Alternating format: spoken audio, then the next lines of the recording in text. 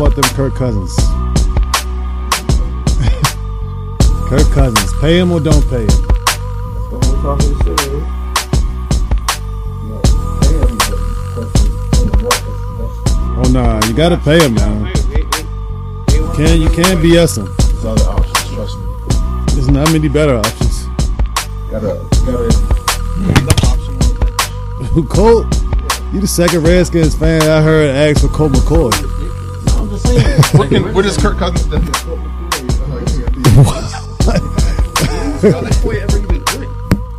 Alright, now we pop. What a difference a year makes. Sheesh, what more can Kirk do? Alright, we good. We popping now, folks. I mean, Coach should have told him don't try Dominique Rodgers. Come on. Good, A1? Good. Happy New Year, everybody out there. Welcome back to the Barbershop 2017. I am your host, Mark Ray, playersvoice.com. Welcome in. Happy New Year to you, my brother, DeMar Johnson. How you doing today, bro? Happy New Year, man. I'm doing great. Man, glad that you're back. Glad that we're here. And the man behind the scenes, A1. How you doing, brother? I'm great. What's going on, Barbershop family? That's right. I hope everybody out there had a good Christmas, happy holidays, and everything else for that matter, and a safe New Year's. And we're glad that you're even back here safe around for another year and a better year for the Barbershop family. Start off by letting you know about our sponsor, S&L AC and Heating. That's www.s. What is it? S? Excuse me. S and L. S and L. All right. So the website is slair.org. You can reach at 301-807-4268. Serving the entire Washington, D.C. area. That's S&L Heating. It's going to be getting cold soon, folks. So make sure your heat is working because you don't want to be on the wrong side of a cold day. So much to talk about. First time you fumbled on that one, man. Yeah, all of a sudden I can't read my own handwriting. It's the same exact paper you've been reading from the whole. I took 2 weeks off. And I can't read my own handwriting. That's kind of. I feel like it didn't say that before. But hey, whatever, man. You know, we're blowing up like, ooh, can't wait to get to that one right there. All right, so much to talk about. Since we last talked, DJ, I wanted to get in here last week and we just didn't get a chance to talk about it. But a personal note right for you. We'll start there in the show. Your former coach decides that he wants to sell a book, not write a book. He wants to sell a book, and he figures the best way to do that is to attack the biggest name that he's associated with, or the most controversial name I would say that he's associated with. So many different levels to get into on this one. We could almost make an entire show about it, but we won't. So I'll give you the floor to speak freely about one, what you thought about your coach doing that. 2, do you agree with any of that?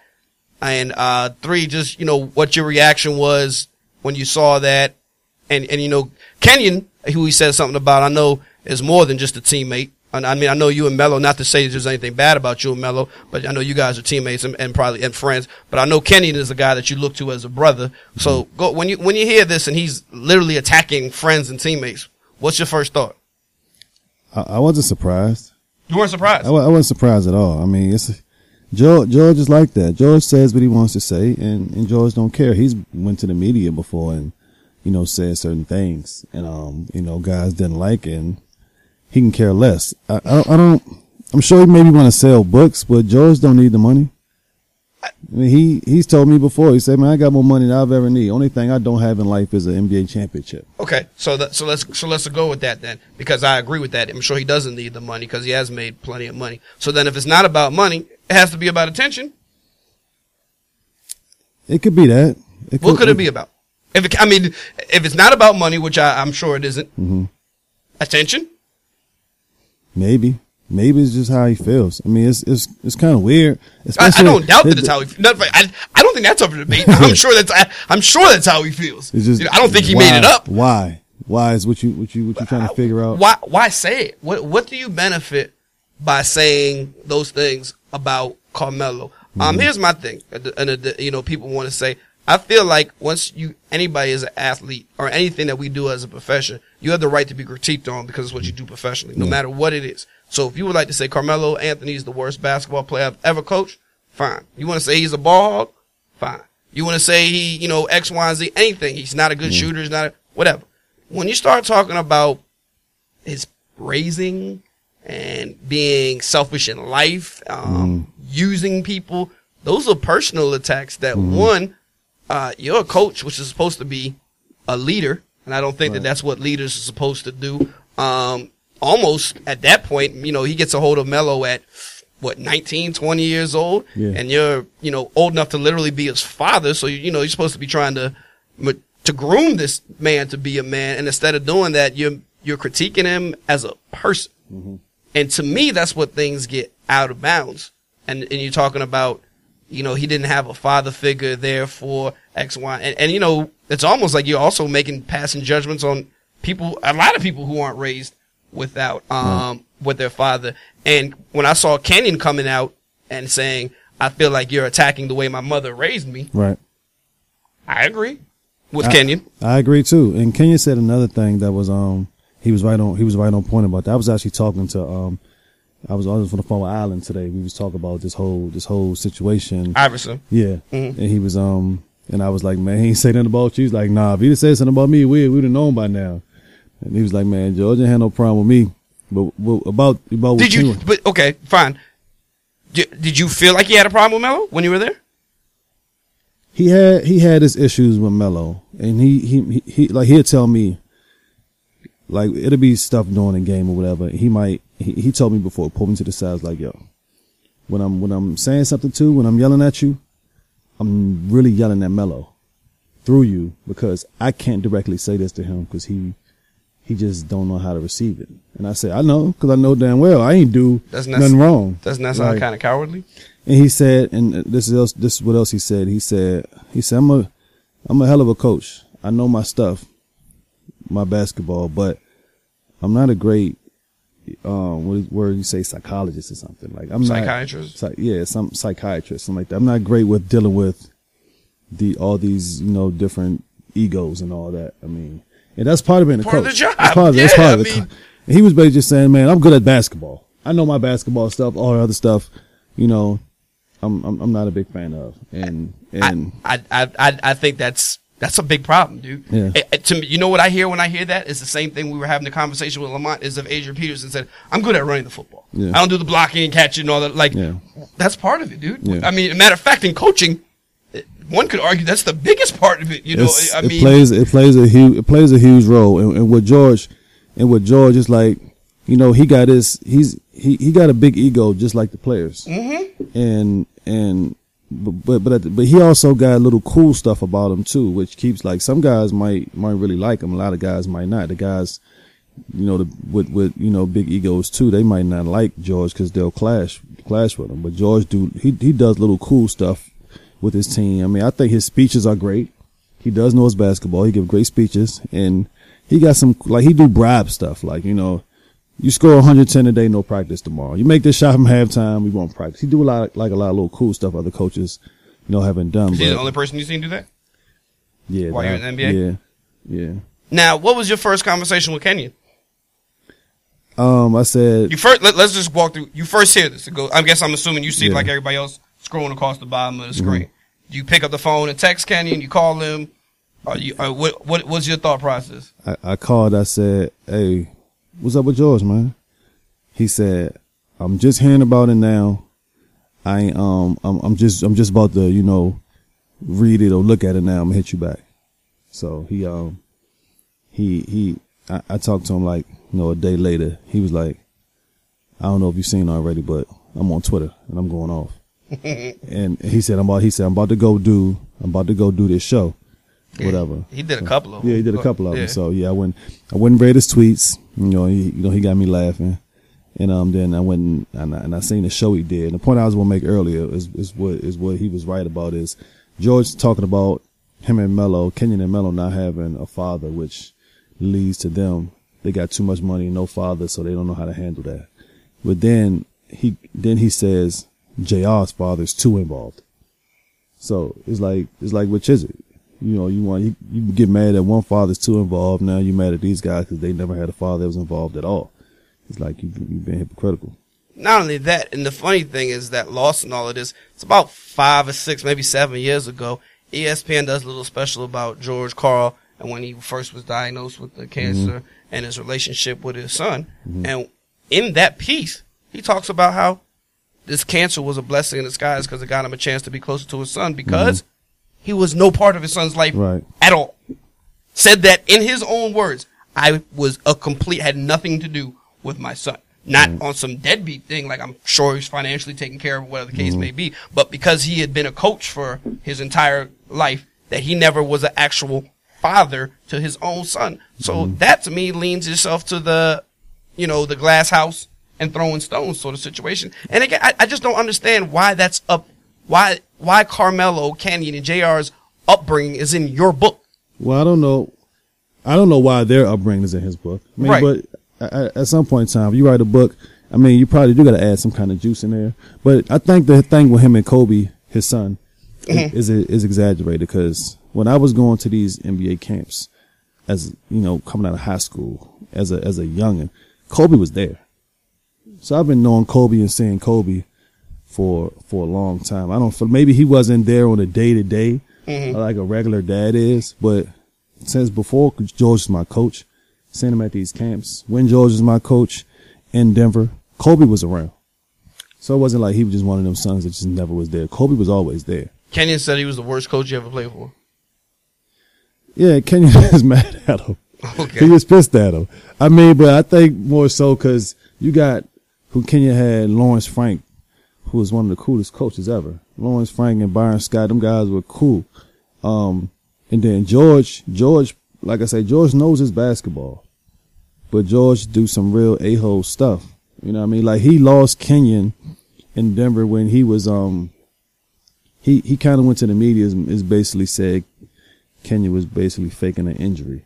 Cause Kenyon playing, with a bad knee. He's out there playing. I remember one day a shoot around. Kenyon, was watching a shoot around and he was like, Kenyon, you're not gonna, be a part of this. And he's like, I'm looking. He's like, you want it now or you want it later? George is like, I want it now. We'll deal with later when it comes. And Kenyon was just like, man, I'm out here, damn near leg about to fall off, busting my butt, for my team. And you basically go to the media making it seem like I'm faking an injury and that kind of stuff. He lost Kenyon at that point. At that particular instance, what did Kenyon come out and partake in the drill, or was just no? Okay. Kenyon was pissed, and one day at practice, like George just followed Kenyon around trying to talk to him. Kenyon is walking away from him. He's like, he was telling our GM Kiki, man, tell him leave me alone, man. This is after the media thing. And I'm like, because Kenyon, if Kenyon one of them guys that if you his guy, he'll do anything for you. But if you not, especially if you go to the media and say he's faking an injury, you'll lose him at that point. Did he ever say anything to him about it? Kenyon? Or he just mentally checked out? On George Karl. I should say not the team, but on George Karl. No, he mentally checked out on George. I think it got better after a while. I think they got over it a little bit, but it was always there. Could you tell the whole time that Kenyon and Karl just wasn't, that Karl and Carmelo just wasn't clicking? Or were there good times? There were good times because especially that first year. I mean, we were winning for the most part. We just couldn't beat the Spurs, and we lost one year to the Clippers. And then they lost to the Lakers the year after I left. But it was good times. But you seen when guys had their misunderstandings. There was stuff that Melo didn't do that he was asked to do. But Melo, like, man, we winning games. I'm scoring damn near 30. Get the other guys to do that stuff, basically. Now, I'm going to say, because you've always, I don't know if it's just you taking the high road or it's just you being you, you've always spoke pretty highly of George Karl. A1 for years has heard me say, I think he's a complete loser, like just in every aspect of the game. When it comes now, when you say he knows his basketball, I don't doubt that for a second. Because I've had a lot of coaches, and you can't coach for 27 years and not know basketball. Go ahead. Yeah, like I had a lot of coaches, and I wasn't in San Antonio that long, but I told you, Pops, it's not even close. Right. And there's guys who some know their stuff, some don't. Some good players coach guys. Like I had, Quinn Snyder, who's doing great with Utah right now. When I had him in the D League, Quinn was just mostly like a player's coach. the guys loved him. He was the coolest guy ever. You want to play for guys like that. X and O wise, we just is pretty much free to do our own thing. George was kind of like he didn't really teach a lot of defense, but our players were good. We could score the ball, and like I say, what I loved about George, he really gave some hell of a speeches. He'll get you ready to play games, and a lot of the coaches I've been with, their speech game wasn't like that. Now let's talk about. We've often talked about that Denver team you had, where talent wise, outside of JR, as the 6th pick in the draft, you might be the lowest guy. Yeah. You got Kenny the number 1 overall, Iverson the number 1 overall, Melo as a 3 overall. Melo's 3. Yeah, Melo's 3 overall. Yourself is 6. JR was also a lottery. Marcus Camby was a 2 to Iverson. 2 to so they're in the same draft. Yeah. Iverson was the 1. Camby's the 2. Same draft. We had Joe Smith on the team, was the number 1. So the Name talent was like 8. Yeah. Right. Yeah. So all of this talent, he literally has 6 to 7 guys on his team who are dropped at top 10 overall. A handful of them number 1. I'm willing to bet it might be the most number 1 overall picks on the same team in NBA history. Do you feel like those teams, he got the most out of those teams? Because I've heard you say that you were losing the teams that you guys thought you were better than. We were, talent-wise, we're better than the Spurs. Yes. But we couldn't beat the Spurs because we didn't play. They played the right way. They defended, they played the right way, they were more experienced, and they just were smarter, basically. And more prepared. And the funny thing is, both times I played the Spurs in the playoffs, we went into San Antonio game 1 and took game 1 both times. And ain't won another game after that. Pops adjusted and Karl didn't. We didn't readjust and it got ugly, if I'm not mistaken, too. Yeah, it got ugly, and I don't know if it wasn't him not getting the most out of them teams. I mean, we were also, we wasn't the most disciplined team in the world. Absolutely, we had a lot of talent, but is that not part of a coach's job? Yeah, it is part of the coach's job, but it's also when you got all of them guys on the same team. We were, all high picks, all talented guys, but we like I say, we just wasn't disciplined. We got other stuff going on, besides basketball. I agree, and I just wonder how much of that is George Karl's fault. Now, because I think what you said is 100% accurate, in that I don't doubt for a second that he knows his X's and O's, and that's great. I think such a large part of it is managing. I think there's 2 different coaches. Yeah, absolutely. Like, in my book, I feel like Larry Brown is as good as you're going to get basketball mind. Phil Jackson is about as good as you're going to get in terms of making the things work, whatever. The 2 completely different coaches, and I think they both earn their own. You respect them differently, but the thing is that you need to do that. And a handful of times that I've had one-on-one conversations with Iverson, I remember one time it's the topic of Larry Brown came up, and this isn't just PR talk. He really speaks extremely high of Larry Brown. Like, he's a very big Larry Brown fan. Now, when I say to you things like I think like Larry Brown is the type of guy that gets the most out of not good teams. He gets the most out of his players. Now, I feel like George Karl is the exact opposite, and he gets the least out of a lot of talent. When I say to you, the first number 1 seed to ever lose to an 8 seed in the playoffs, that's George Karl. With that Seattle team that won 60 games, losing to a Nuggets team that many didn't even know, snuck into the playoffs. Then I say the first dream team, U.S. Olympic team, to lose a game is coached by George Karl. They didn't lose 1 game. They didn't lose 2 games. They lost 3 games. And they started getting blown out after a while. And that's George Karl's team. The first time a team has ever led at the All-Star break and not made the playoffs, that would be George Karl when Milwaukee. First time a team has had 3 All-Stars and not made the playoffs, that would be George Karl. And there's such a track record of him losing with talent that I don't know how you ignore that. Yeah. That's my beef with him. And as people have always said, oh, you must have something based on DJ. And I said, DJ's never told me anything but positive things about George Karl. But the fact is, I'm not going to ignore the amount of talent that he has, and he somehow found a way to lose with. And every time you hear his name involved with getting caught up with star players, whether it's, you insert name here. And, that's fine. I don't doubt that, a lot of these guys are knuckleheads, but the fact is that you know that when you took the job. And what did you do to fix the situation? You know what I mean? When you went to Sacramento, you knew what Boogie Cousins was. Yeah. What did you do? Right. What did you do to nurture that relationship? Right. That's my thing with George Karl. And that the book thing, just disgusted by it. Just, and it's bigger than George Karl to me. It's just the concept.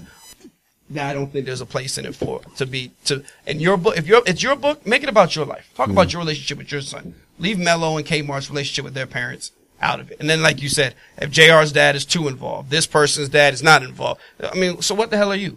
Right. The dad meter? No, I feel you. I mean, he screwed me over more than he did all them guys. But I mean, I'm gonna keep it real.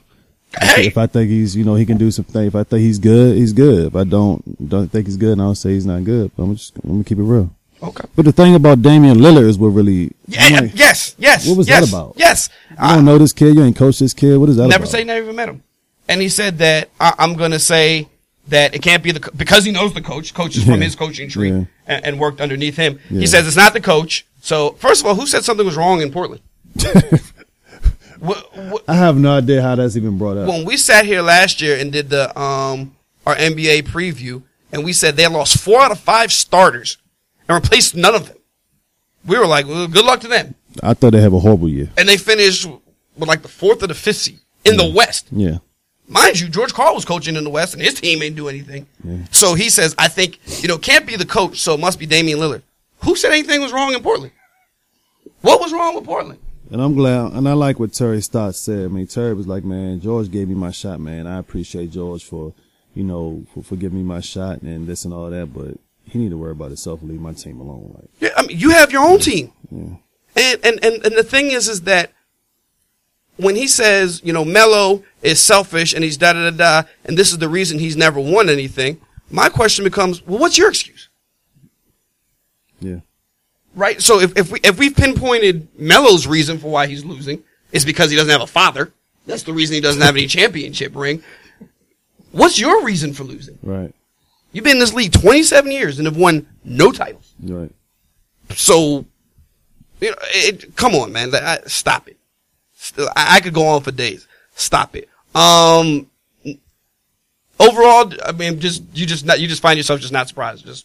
That's just Karl being Karl. Nah, I'm not surprised. I mean, what surprised me, like I said, with the Damian Lillard thing. I mean, guys he's coached, if he feels a certain way about them and he's just talking stuff. I mean, like I said, because he'll sit there, he'll have a conversation with you and be like, man, so this guy right here, man, he just doesn't get it. He's just this and that, and he don't mind saying how he feels, because he feels like in life he's won in life. That only thing, like I said, only thing he don't have is an NBA championship. If that's all you gonna say he don't have, aside from that, he's pretty good.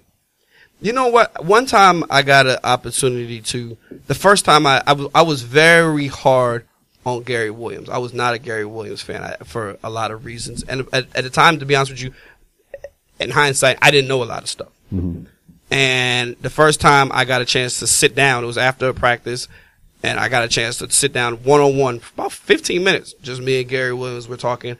We were doing an interview with Mouton, and he just sat down and talked. He said, hey, asked me who I was, da-da-da. And I said, to be honest with you, I just want to ask you about certain people who never developed while we were here. And he listened, and, I told him names that I thought, that they came in, and 4 years later they were the same player. And without throwing anybody under the bench, he said, throwing anybody under the bus, he said, a lot of stuff, I can see you really know your basketball and that you're a diehard fan. He said, all I'm going to tell you is that I can tell people to do things and tell them what to do to get better, but if they don't do them, there's nothing I can do about that. Yeah. And he didn't have to say, I told this said kid to do X, Y, and Z, and he didn't want to work on it. He said, all those weaknesses that you said that you had, he said, I recognize that, and I told those people that, and I told them what to do to get better about that. Yeah. And he said, now, if they didn't want to do that, that's on them. Right. But he didn't say anybody's name. Didn't say, oh, this kid was just uncoachable. Yeah. That kid never da-da-da-da. Yeah. And it was just, I was like, you know what? That's very true. Well, college is different. It is. And even to that point, there's been stuff, George has told Melo plenty of times, hey, yo, pass the ball out the double. Stop pump faking and shooting the fadeaway and all that where guys are open. And if Melo decides not to do that, that's on Melo. But in college, your coaches have so much control I went to, my Cincinnati Temple game the other day, and, a guy was in the game 10 seconds, set a legal screen. He was out of the game so fast. They'll pull you in college for anything. And, and not give you the chance to really develop how you could, giving you that game experience. Cause, the leash is so short on some of these guys. Like, we had a guy on our team when I was in Cincinnati who was really good in high school, big 6'10", 7 foot. Coach just thought he was too heavy. He's like, man, this kid's like 275, 280. He's like, man, you're not playing until you're 250. And while we practicing, he's running around the stadium, running stairs. And this was a guy who potentially maybe, could have been good. But I mean, he did he ever get 250? No. No, right? No. I mean, he might have got, I think one time he got like the 255 or something. Then on the weekend, he was like 270. And coach was like, man, you gained 20 pounds this weekend.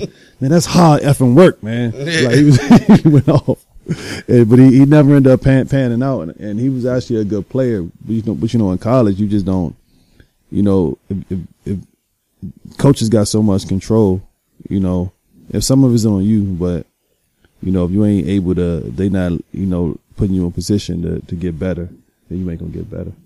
Hey, see a whole bunch of comments about anything that we need to chime in there? Will Dixon had a question for DJ. He said, is it normal for players to refer to their former coaches by their first name? I don't usually. I mean, George, I usually call George, but even like, I usually call all my coaches coach, even high school. Like, I don't know why. Maybe that's just a respect thing. Anything else in there, anyone? On either one of them? No, that was the only major thing. I see Shakif's name over there. I can't see if he said anything. He said, he was talking about the Spurs a lot. He said, Spurs are like the Patriots. Popovich is the Belichick of the NBA. Oh yeah, that's I mean, that's well documented. I mean, those are just well-run organizations. But the thing is that I think those are well organizations because of those two figures.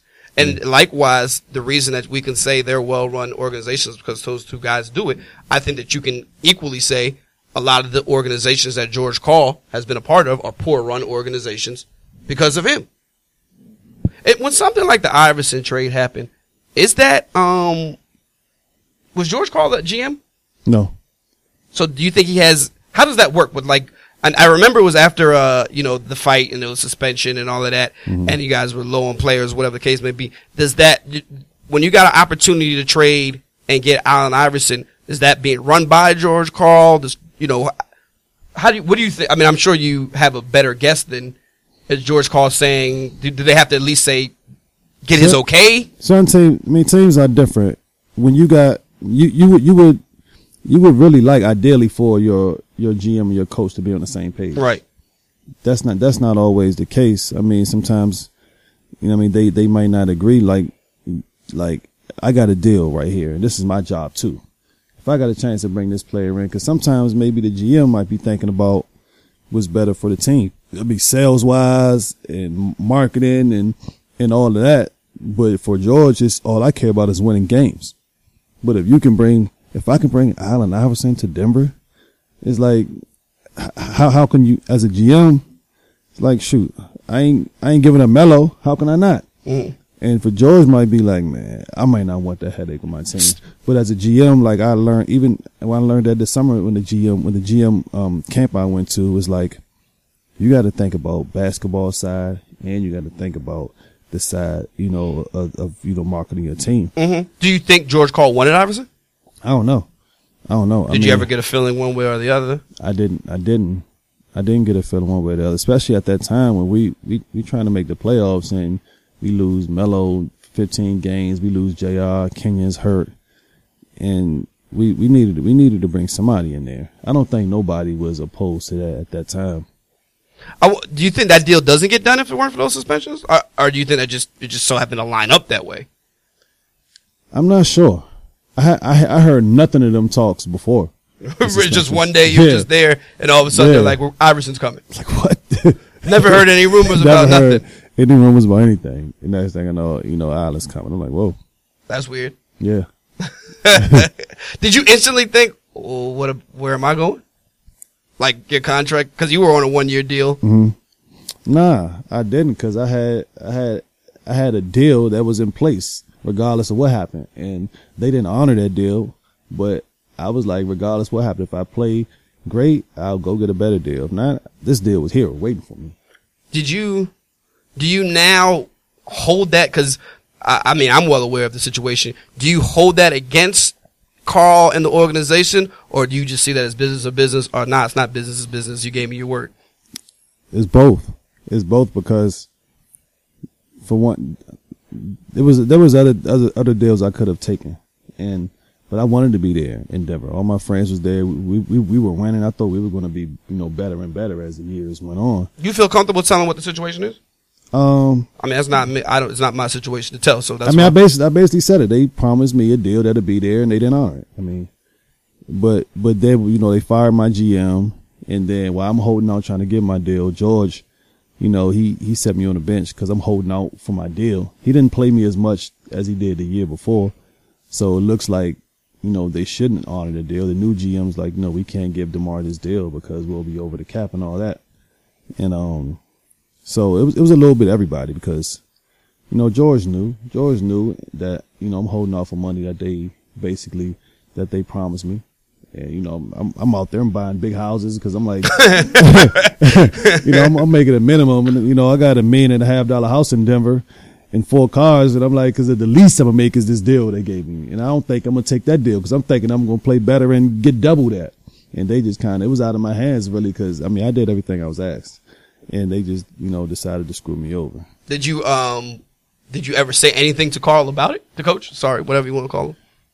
Yeah, we talked about it. Personal, like, yo, dude, what's up? Because when I came back, not like that. I mean, I talked to the other guys, and they would say they would get the deal done. But when I came back from my holdout, George was like, man, he was upset that I was holding out. And I'm like, how? You knew the situation. Give me my money. You know what I'm saying? So I ain't play until this was the year before AI came. I ain't play like the first 5 games. I didn't play until we played Philly. Coach's decisions. Yeah. Didn't play. So that small amount of I missed like 2 weeks of a training camp. Mm-hmm. I ain't even suit up. As soon as we played Philly, oh my God. Can't make this stuff up, A1. How is that physically possible to knock everything over, yo? I saw the mic drop. So he goes from that, knocks over that. Look, he's about to knock over stuff again, yo. This dude is unreal, man. In the middle of the story. He just dropped the microphone, goes to reach for that, knocks over one camera, then knocks over the other camera. That's a special dude right there, man. You can't even make this stuff. I'm glad to feel y'all still stayed in there. That dude is wild, man. Oh man, that was funny. Why were you even moving? We're back, folks. That's that. For you people who wonder what A1 does, that's what he does. So, go ahead. I ain't played like the first 5 games, so we got the Philly game coming up, and I've always got it Allen well. So I ain't play until the Philly game. He was like, man, I'm not gonna let no agents run my team, because our agent had like 5 players on that team, and everybody joke around, Dan Fagan's a GM of the Nuggets. George ain't like that. I'm not letting no agents run my team. Nobody telling me who to play, this, and that, and you should have been here and all that. That's what he said. So you're literally getting coaches' decisions. And are you hot right now, or are you just like, hey, whatever it is? I mean, what I was hot. Wasn't nothing I could do, but still, I'm like, all right, well, do what you want. I'm still going to get my deal when it's all said and done. It's like, cause the year before that, when he came and I started every game, we were like 30-4 or something. Mm-hmm. And after the All-Star break. Yeah, my numbers were great. I'm shooting great. So that's why I was like, guys that did less, half than what I did was getting paid. Mm-hmm. So I'm like, they're going to pay me eventually. Okay. In the other basketball news, Christmas Day, we'll just do this one real quick. We finally got a chance to see what the Cavs versus Golden State. I mean, it's one regular season game. It's a shame that it ended that way with, as I'm watching the game, I see that's a foul. But, I mean, like we said in the chat, it's a veteran move. Yeah. I'm not saying, I can't even blame the ref, like you're supposed to see that. You can't see everything. Yeah. He stepped on his foot, whether he wants to call it accidentally or whatever the case may be. Mm-hmm. But just as a whole, did you take anything away from that game? No, I mean, what you saw as a preview of I thought it was a good game. I thought Golden State really could have won it pretty easily. I mean, they were up, and I'm thinking they about 14, to cruise. I think. They was about to cruise to a victory, and then Kyrie get hot, and they hit some shots. A few things happen. I feel like that's going to be the finals, and it's going to be a good 7-game series, probably. Who today would you have to give the edge to? I still think Golden State wins the series. Okay. But it can go either way. Okay. Yeah, I agree. Did you see this silliness that was in the group? On the Sports Talk group, where there was Dennis Rodman apparently said that LeBron would be an average player in the 80s or 90s. No, I didn't see that. That's laughable, right? It's absurd. Okay, I said laughable, like all the way laughable. I don't think there's not many players in the league right now that would probably been average at that time. Back then, the game was more physical. Them guys they fouled a lot. They didn't. But any kind of move you do at that time, they were going for it. You can use your head, fake left. They're going to jump left and go the other way. Right now, guys have moves and counters and on all kind of stuff that they've been working on, since they was young. Back then, them guys, just big, strong guys, went out there and just knocked each other on the floor. And the guys who had skill were just scoring way more than everybody else. The funny thing is that, so everybody likes to say how physical, right? How physical they were back in the day, and how these guys would have been physical to LeBron. For everybody who you think was so physical, go back there and look at their size and laugh. Xavier McDaniel, dude was 210 pounds. Yeah. Just like these guys, you'd be like, oh, they would have hammered LeBron. I do think you guys might want to take a gander at LeBron. Right. I remember when he getting those physical series about when it was against the Wizards here and he was on the Cavs, and it's like they're trying to beat him up. Biggest guy they got is Brandon Hayward, and he's bigger than him. Well, I think where that comes from is LeBron he screams for fouls a lot that he doesn't get. And that's because the game is how it is. If you're not supposed to be able to do that, refs call the call. And who started that? Michael Jordan. All of that begging and screaming for the ref. Michael Jordan. Actually, Magic did. Magic did a lot of that. Magic even did that in Summer Ball. Magic started. One day, I'm randomly just looking through the stats of that era and just year by year going through it. I mean, some years Jordan would shoot almost 300 more free throws than the second guy. But what you got to look at too, though, do you look at some? I used to hate the Pistons. I hated the Knicks.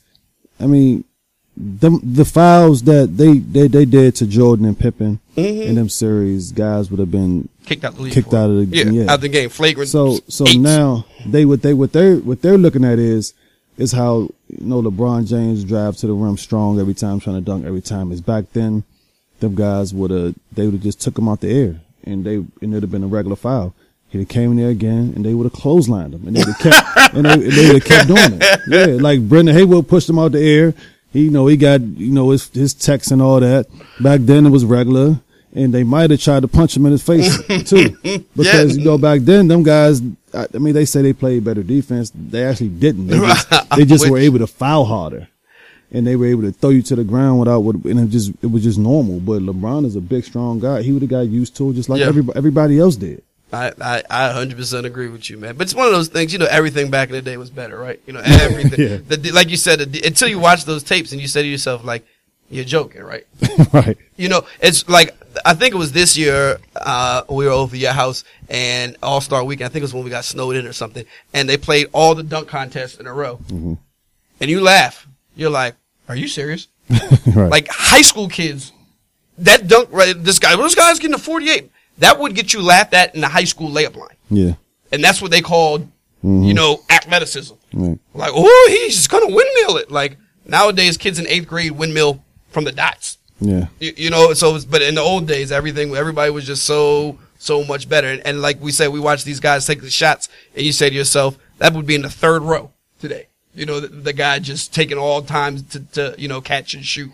And, that's just crazy. That's the NBA talk. Huge,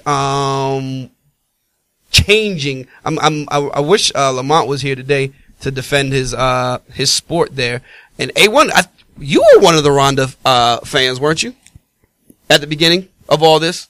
You kind of couldn't help but to be a fan back 2-3 years ago when she was beating everybody in the first round, 30 seconds a minute. Everybody's mom, everybody's office administrator. Yeah, pretty Like much. Yeah. everybody's yoga instructor. Yeah. At a time when everybody else that she was stepping in the ring with was just scared to death of her. Yeah, absolutely. But she pioneered Dana White at one point said there women would never fight in the UFC. Mm-hmm. And, she kind of pioneered that. So you got to give her props for that. But the sport, that division has evolved since that time. And the women fighters are just a lot better now. As was proven Saturday night or Friday night, I guess. I think you do have to give her that. And to me, I don't even know if it's so much from a skill set that she put them on the map as much as it is from a marketing set that she put them on the map, because I don't think she got worse as a fighter. You know what I mean? I don't think this is about Ronda being, over the hill or her skills are washed up. I look at this as like a fraud. Like, you were never, you know what I mean? Like, we bought something that didn't exist. Like, whoa, you were never even good to begin with. She was beating the crap out of girls. Like A1 said, who were these girls? They just got better. But who were these girls? I don't know. That's my thing, is that I felt like it was a created product. I think this didn't exist, right? And then he said, we're going to make it exist. And then now that it really exists, it's like you were just thrusted out there to be the best fighter, and you never really earned that title. And then But now that there are actually people who are doing it, go ahead. Even in, you can only, like they say in fighting, you can only fight who's put in front of you. And even in boxing, there's tons of fighters who start their career 20, 30, 35-0, and then they'll meet, somebody, and it's just like, they'll lose that fight, and then it's like from there, it's just downhill, To me, what did you think when you saw this? When I saw the fight? Yeah. Or, I don't think you were watching it live, because I know you didn't see it live, but when you saw it. Yeah, I was, as I'm trying to watch it live and cut it on, I'd seen somebody already posted on Facebook that it was Dover, and I was able to watch it shortly after. And I didn't know nothing about the other girl to even be surprised or not. I don't know who's the favorite or not. I never got into it, but it was just, I'm like, man, that girl, what I thought was mentally, she's just done. Yes. Now, here's what I took from all of this. And I posted on Facebook today. I think that was the Ronda Rousey, and you want to have respect. I don't want to sound like I'm disrespecting her and what she did for the sport. I fully agree. She's the pioneer and all of that, put that on the map. I think she was the biggest fraud in sports history. Like, in terms of, we were literally packaged something and told that it was the greatest thing, and it was not even close.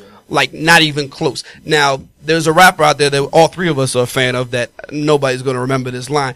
But Joe Budden, to quote Joe Budden, when he was facing Ransom, he was going back and forth. Mm-hmm. One line that stood out to me, he said, your fans think you're a beast. I think you're a feast. Mm-hmm. So that's how I felt about Ronda, is that her fans had this, she's the baddest girl on the planet. And every time you heard other female fighters who really did it, or people who knew, they were like, that girl's a joke. Like, all the way joke. And I know that people out there see that she's the baddest woman, and she's in these movies, she's on that television, she's promoting this. I think that the girls who did this for a living were like, let me at her. I want so much of that. And you know who reminded me of that? Who had the whole world thinking that? Was Kimbo Slice. And what were the real MMA fighters saying? Please let me fight Kimbo Slice. Please when he's out here beating up. I remember one of those YouTube fights, he was fighting two guys at the same time. That was just boxing. This is different. No, but it was like, Kimbo had this aura, like, you do not want to mess with that guy. He is the bad. And the real MMA fighters were like, dude, he wouldn't last a second. Yeah. And I think that the real female fighters were like, she might be the poster boy of the sport, but I would wipe the floor with her. And when you saw that ring, the look on Ronda's face was the same as when you see in the movies and they put somebody in the lion's den. Like that, she looked as if A1 texted me and he said he looked like she won a raffle and they pulled her out of the crowd to join the ring. Like, that's how she looked. Like, she was shocked. When the girl punched her, she's like, whoa, she must not have got the same script I did. Because we were supposed to be. What was Jamie Foxx and LL in the movie? every given Sunday, and he's like, we thought we were playing real football out here. Oh, yeah, and he's yeah, trying, like, he was me. like, yo, this dude's really out here trying to tackle me. And that's how Ronda looked. She looked baffled, as if she had no idea a fight was going to be on. Did you check out Nunez's interview? What I heard her sassing her afterwards and poking fun of her on her Twitter or Instagram or on one of the other ones. What did she say? Okay. She had a one-liner. What did she say? She said something. I don't know which one line. I mean, I watched it last night, and it was interesting. I thought she was honest and real. She was basically like, she blamed her coach. Ronda. She was like, no, she got this, this new coach. Or I don't know if the coach knew or not. She got this coach who telling her that she can box with me. And she was like, Ronda can be good in the division. If she, she can do the jiu-jitsu or she can, try to take you down, something like that. But she got this coach that's telling her to box with me. And she was like, man, if she try to fight me again, I'm going to do the same thing because she can't box with me. She can't hit like me. I know once I hit her, I knew what was going to happen. And she was like, Ronda, she said it made it seem like Ronda can fight. But boxing ain't really what she want to do. And basically, you got her coach telling her that's the way to go. And that was just bad, bad strategy for them. That's 100% true because Ronda's specialty is judo. She won a Olympic medal, I think, in judo. Did she? Yeah, she did. And so why you? In the last two fights, she hasn't even touched the ground. Yeah, exactly. I mean, she hasn't. Her last two fights hasn't even had an exchange. She's basically turned into a human punching bag. Okay, now there's two people really. Three people maybe in our generation who have worn the title baddest person on the planet. Mm-hmm. Okay, and I would say female, Ronda Ward and Mike Ward. Okay, right. Now Mike was the baddest person on the planet. Like Floyd can wear the title of best boxer, but nobody's scared of Floyd. Like if you were in the street, I'm more scared of Floyd's bodyguards than I would be of Floyd. Right. Klitschko been a heavyweight champion nobody's walking around saying Klitschko's the baddest person on the planet. You know what I mean? And when Mike was the baddest, I don't really think. I mean, that's the difference there. You got Klitschko 6'7", 250. Yeah, but Floyd, you would say he's the best boxer. No, but you would say he's like nobody says. Man, Klitschko's the baddest man on the planet. Like he's just you don't want to be caught in the dark alley with Klitschko. He's a killer. No, he'll outbox you. That's what he's gonna do. Mm-hmm. And even when we saw Mike lose, nobody beat up Mike Tyson. Mm-hmm. Holyfield was the first person to just withstand Mike Tyson's attack. He didn't beat Mike. So it's not like we ever saw Mike like, damn, I thought that was the baddest man on the planet. Holyfield should beat him. He beat him in boxing. Yeah. He wasn't beat up like this Ronda situation where you'd be like, whoa, that was, you know what I mean? And then I thought when I saw Lennox and Evander, I felt like they tamed a lion. They didn't, you know what I mean? It was like it just outboxed the guy. Yeah. But it wasn't, nobody ever just walked in round one, boom, beat up the bully and you're laying on a conscious sleep. But it was just like you tamed him. When you lose that fear of somebody though, like when you first seen Tyson get knocked out, it's like, is this even possible? Did we really just see this with our eyes? So now you got, first of all, Holyfield's never been scared of him. No. Holyfield wanted him to win that Buster Douglas fight so bad so he can get his hands on him. So you got Holyfield going in there not scared at all. He's not scared. He's a better boxer. So he wouldn't fight. Them other guys were just so scared. Lennox was just too big. Yeah, Lennox. But to me, it was more like when Mike lost versus the Ronda loss. Mike was just a lion who got tamed. Yeah. Lennox tamed him. Evander tamed him. And it was just, it was more like Mike attacked them and they withstood the attack. They didn't attack Mike. Yeah. Whereas though, like, when you watch that Lennox fight or Evander just walking there, run over to Mike and start pounding him. You know what I mean? Like, that's not what happened. He thought, hey, if you can withhold and you go 8 rounds with him, your chances of winning are good. Yeah. These girls were licking at the chops to get to Ronda. TJ Wilson says she's punch drunk. She is. She's punch drunk. That happens with boxers after they get hit too many times. Sugar Shane syndrome. I think I call it more of a Roy Jones. Because for a minute, Roy Jones looked invincible. And as soon as he got knocked out, it was just like a domino effect. Like guys were just going in there when they realized, okay, hold on, all we got to do is hit him. Right. He was getting knocked out. He's still getting knocked out to this day. He's still getting knocked out to this day, which is definitely sad. I mean, Ronda, I think she won so much, bought into so much of her was media made.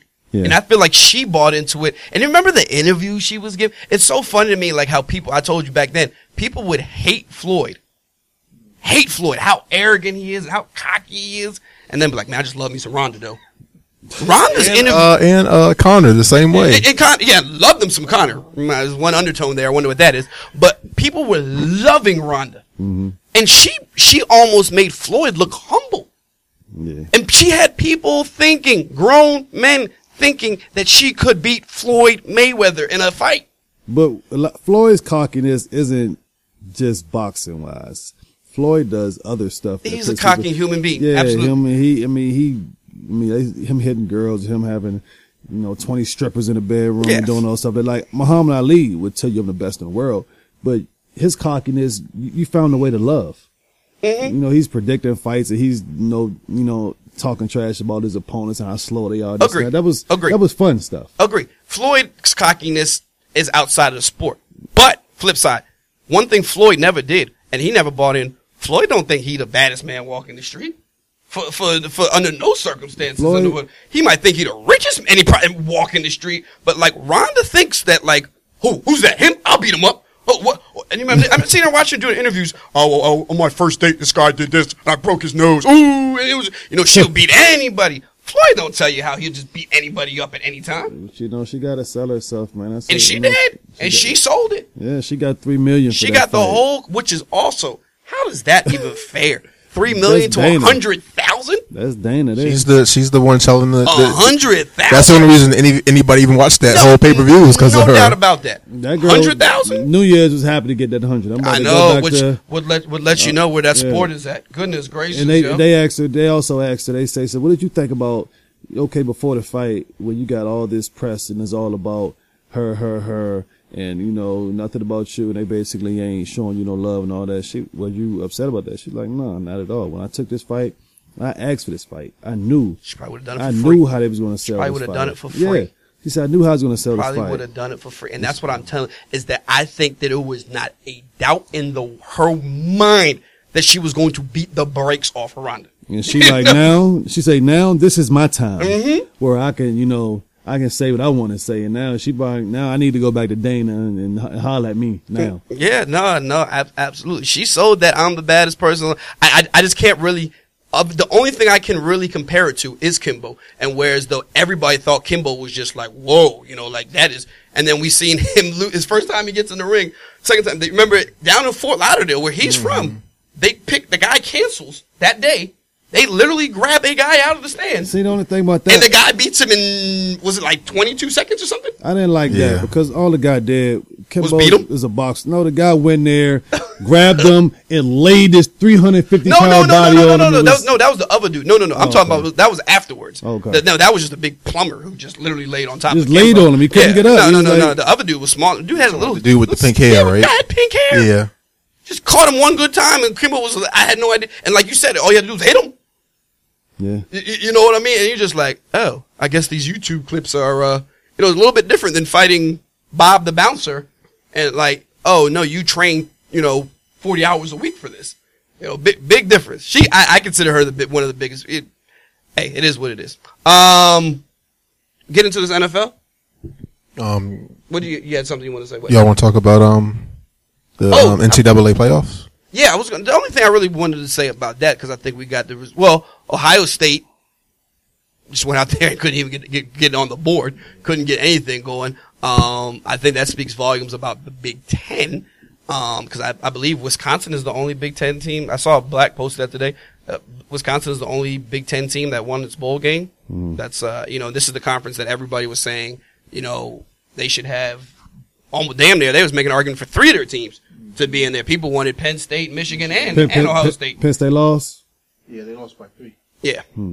So everybody wanted all these teams to be in there. They lost last night to USC, right? Yeah. Yeah. And that, but to me, the story is Nick Saban fires Lane Kiffin the week of the game. It's like that. That's what Lane said it was his idea. That Saban, they make him do it. He want to go focus on his team. Well, and here's how that works. If you don't like it, you can go coach your own team. I think I might. Yeah. I think it's one of those. There's the door, and you say, "Well, don't mind if I do." And at which point you would be right if you said it was my decision, right? Yeah. And I think what you have there is that I don't think it's breaking news that Nick Saban is a hard, tough guy to work for. And on the flip side is I think Lane Kiffin is Lane Kiffin's biggest fan, and he's had drama every single stop he's ever made it. Yeah. From Oakland to Tennessee to USC. He's had drama every which way known to man. And my guess is that there's only one room on Alabama's coaching staff for one ego. That would be my guess. If it's something going on. It's definitely something. I mean, the week of the national championship game? If him going to that school, period. When I'm thinking he got a chance at, they mentioned him for the LSU job. They mentioned him for the Houston job. But I'd rather be the assistant offensive coordinator at Alabama than coach Florida Atlantic.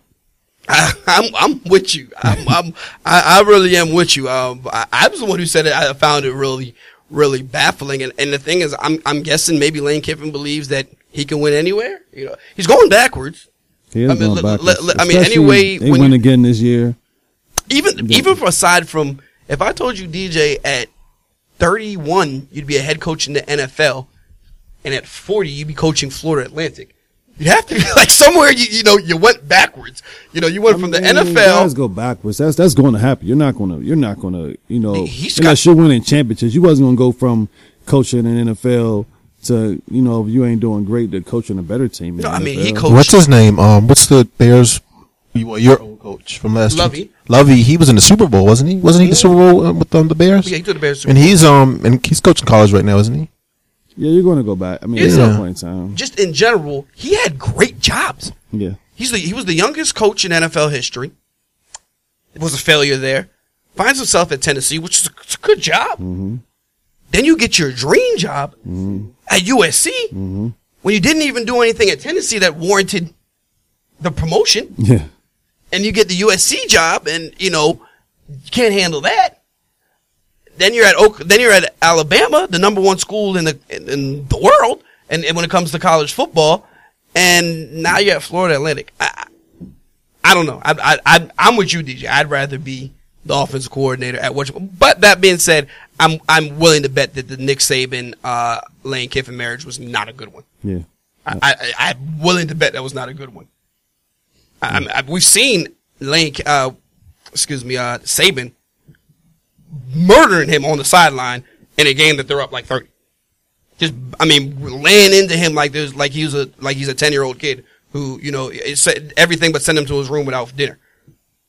I don't know why that was necessary in a game that you're up 30. But I guess Nick Saban was trying to prove. And when they asked him about it in the press conference, he kind of sunned him. It wasn't like da da da. It was kind of like and it's my coach, it's my team. I can do whatever I want whenever I want. Mm-hmm. Okay, Nick, that's how you feel. But what happens if Alabama loses? Lane Kiffin's dying laughing somewhere. Lane that one. Lane Kiffin's dying laughing somewhere. But this was a close game last year, and Deshaun Watson's probably a better quarterback than he was last year. So it can happen. Part of me actually now is kind of rooting for. Because, I don't even like Lane Kiffin. I just think that it would be kind of cool for Nick Saban to be on the short end of the stick for once. Lane would definitely have one. Yeah, he would. And it only lasts 3 months because then the season starts next year, and Alabama will be back in the national championship without him, and he'll be at best 4 or 5 wins. Yeah. Okay, NFL is done, so instead of when usually we go through the games from last week. It's not done yet. My team's still in it. Absolutely. You Regular guys are season, done. excuse me. Yeah, my team is done. Regular season is done. So instead of going over last week's games where 90% of them were irrelevant, I wanted to go back and we'll just go through all the teams starting with. Tell us the records, though. For the season. Of course he doesn't have that. The last 2 weeks or whatever. Even though it didn't matter.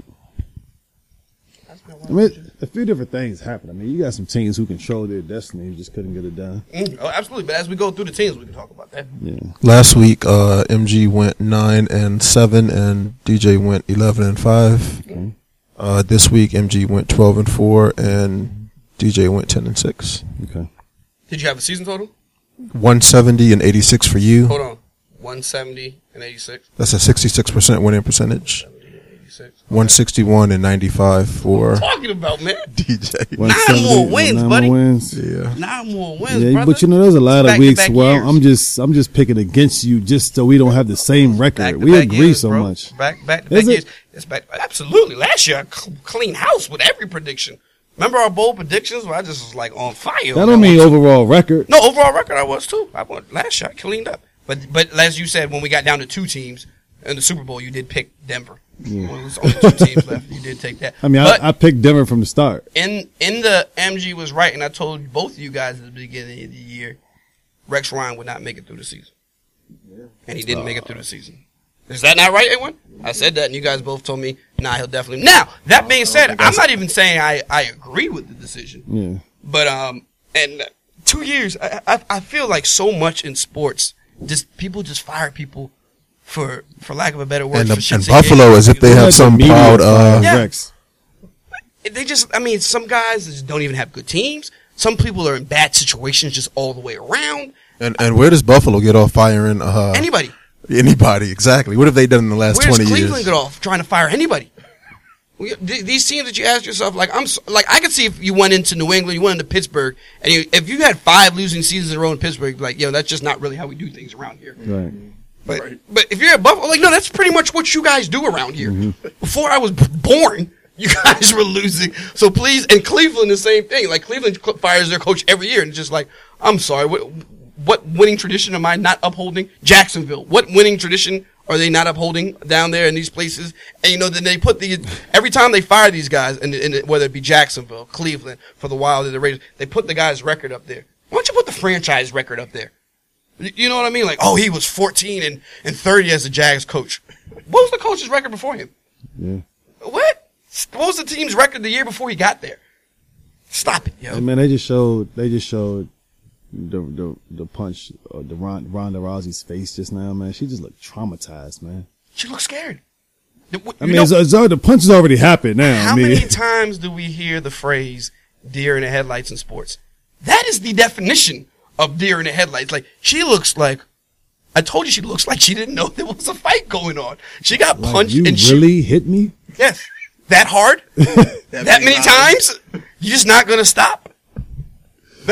She really looked like somebody just bullied her. That was, and you're supposed to be the baddest person. Nobody ever hit Mike Tyson and he didn't hit him back. No. Like that just doesn't happen.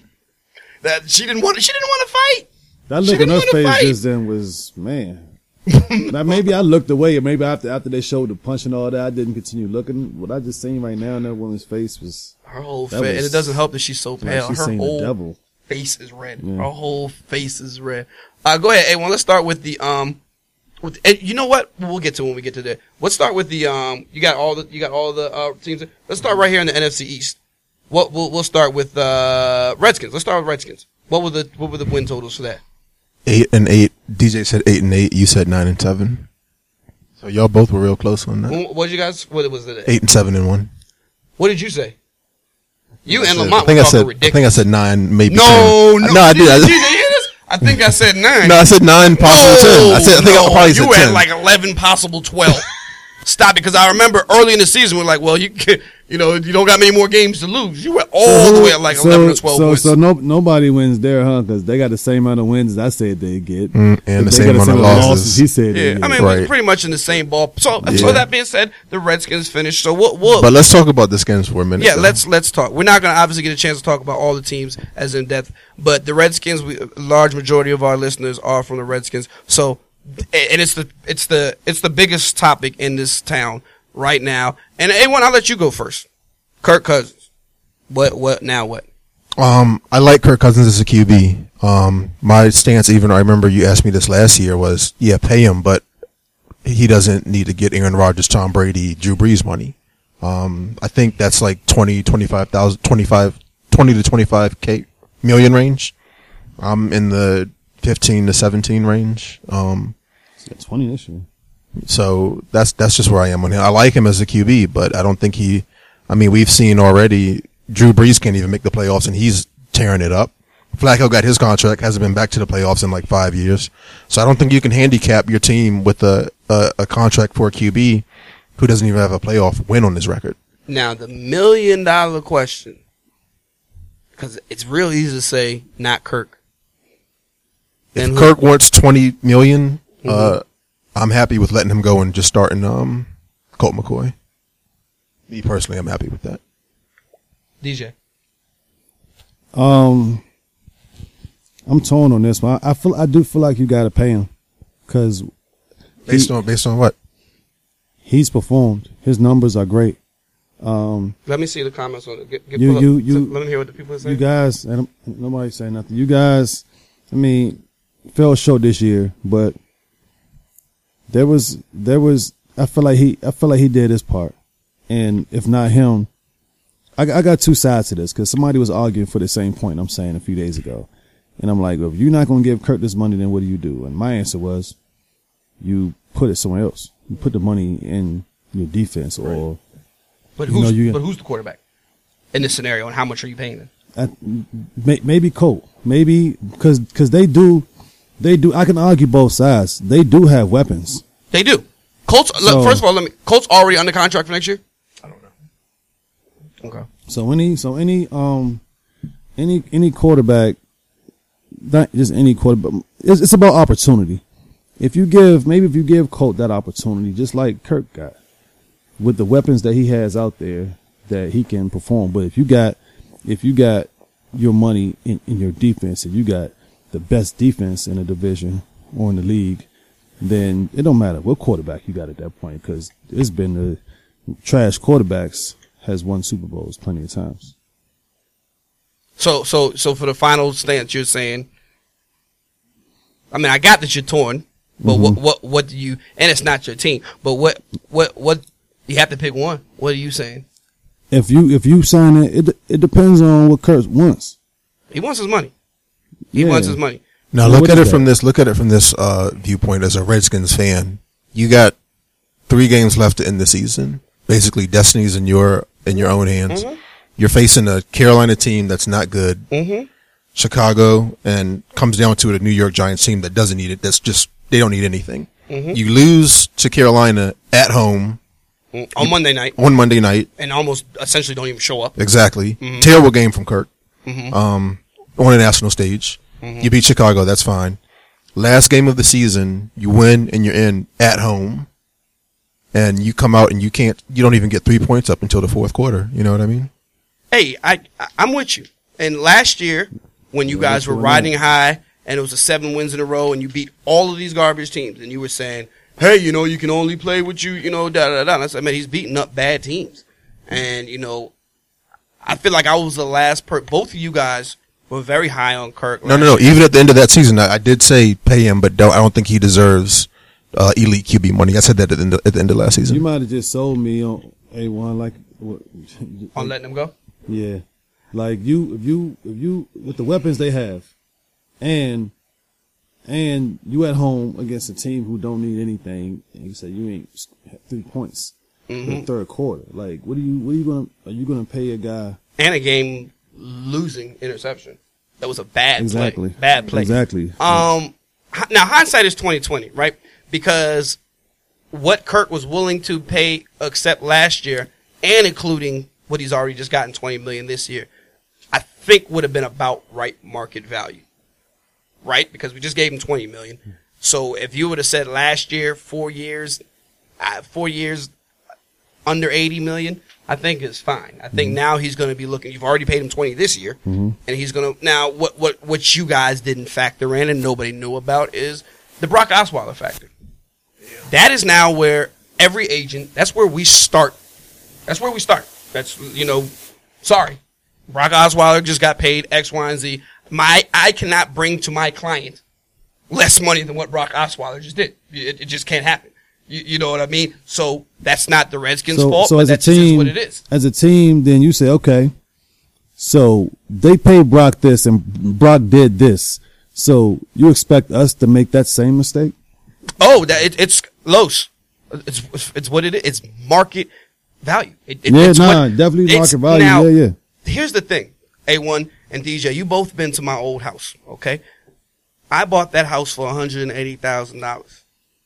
for some reason, 5 years later, people were paying almost $300,000 for that house. You've been in that house. That house was very small, and that's what the market said it was. Mm-hmm.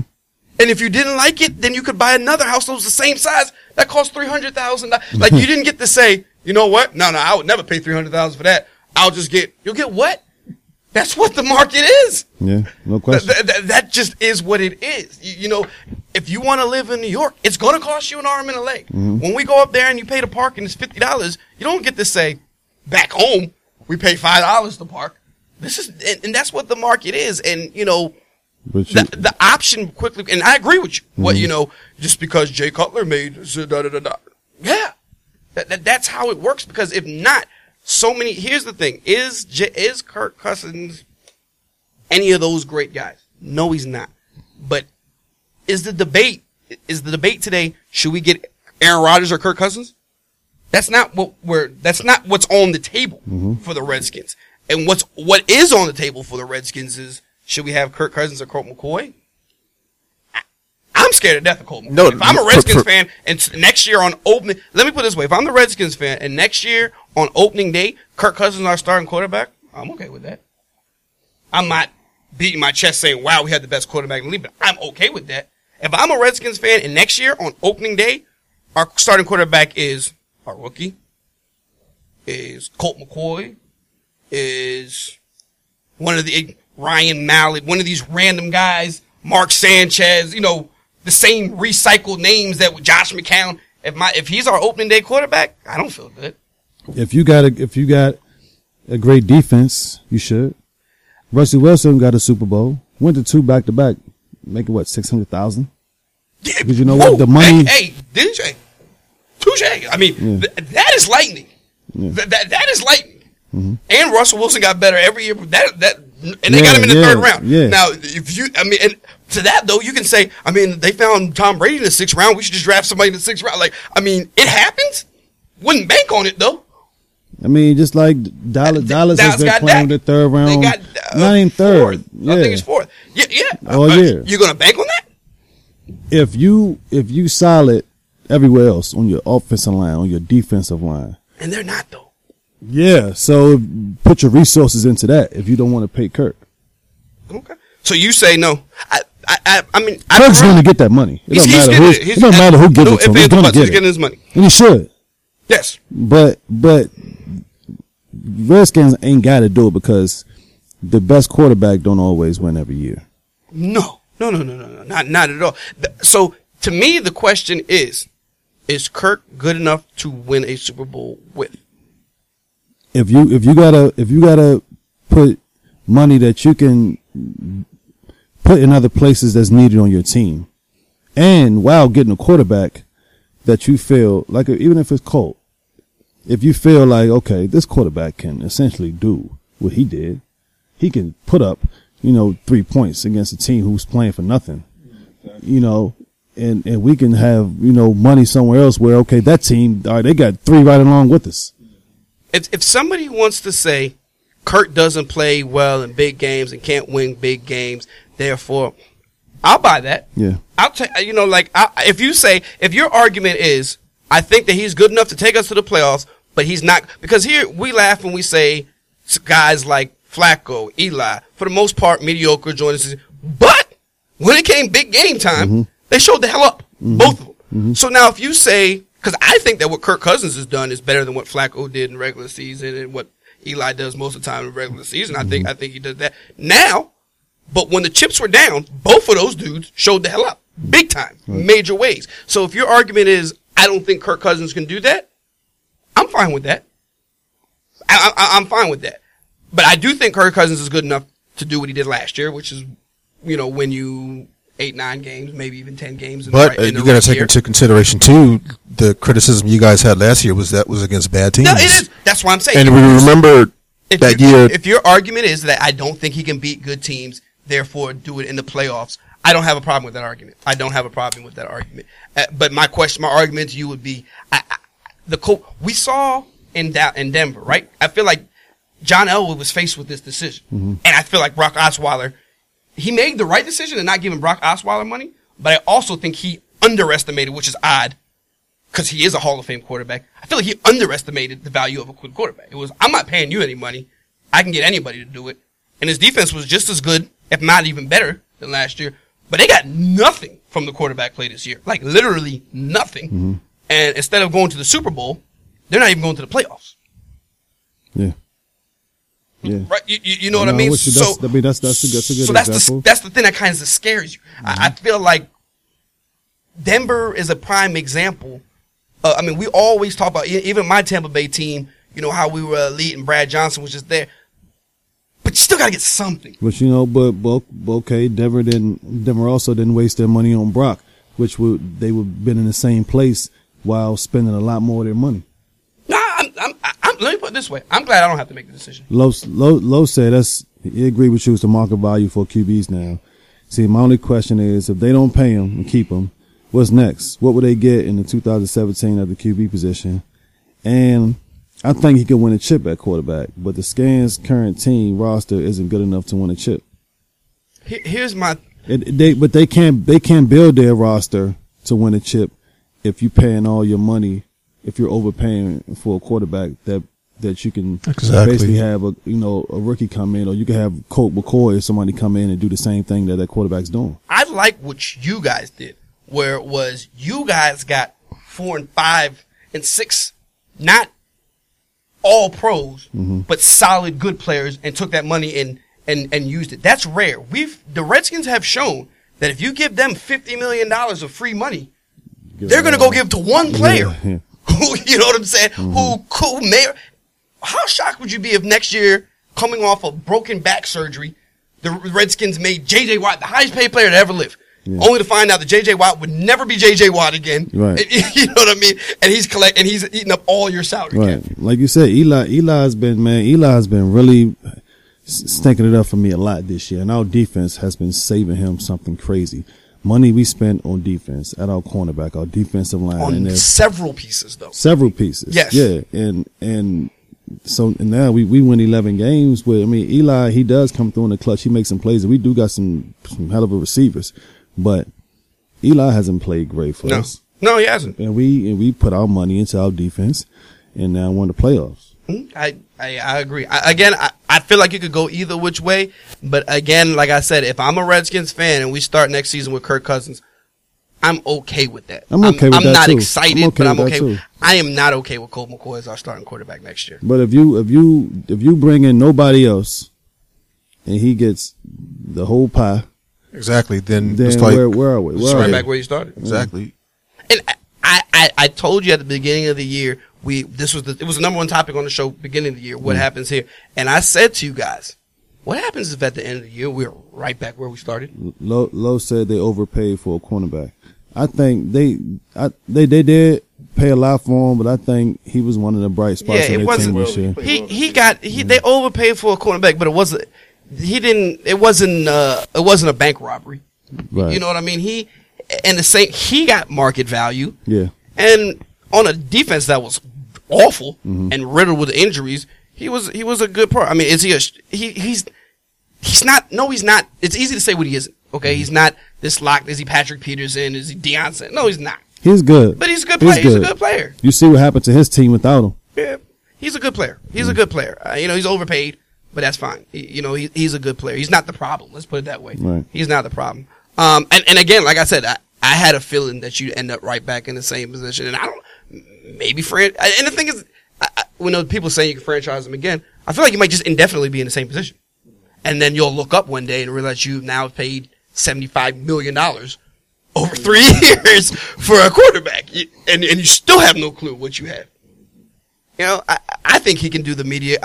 I think he could be, what's the guy in Detroit's name? I think he could be, Stafford.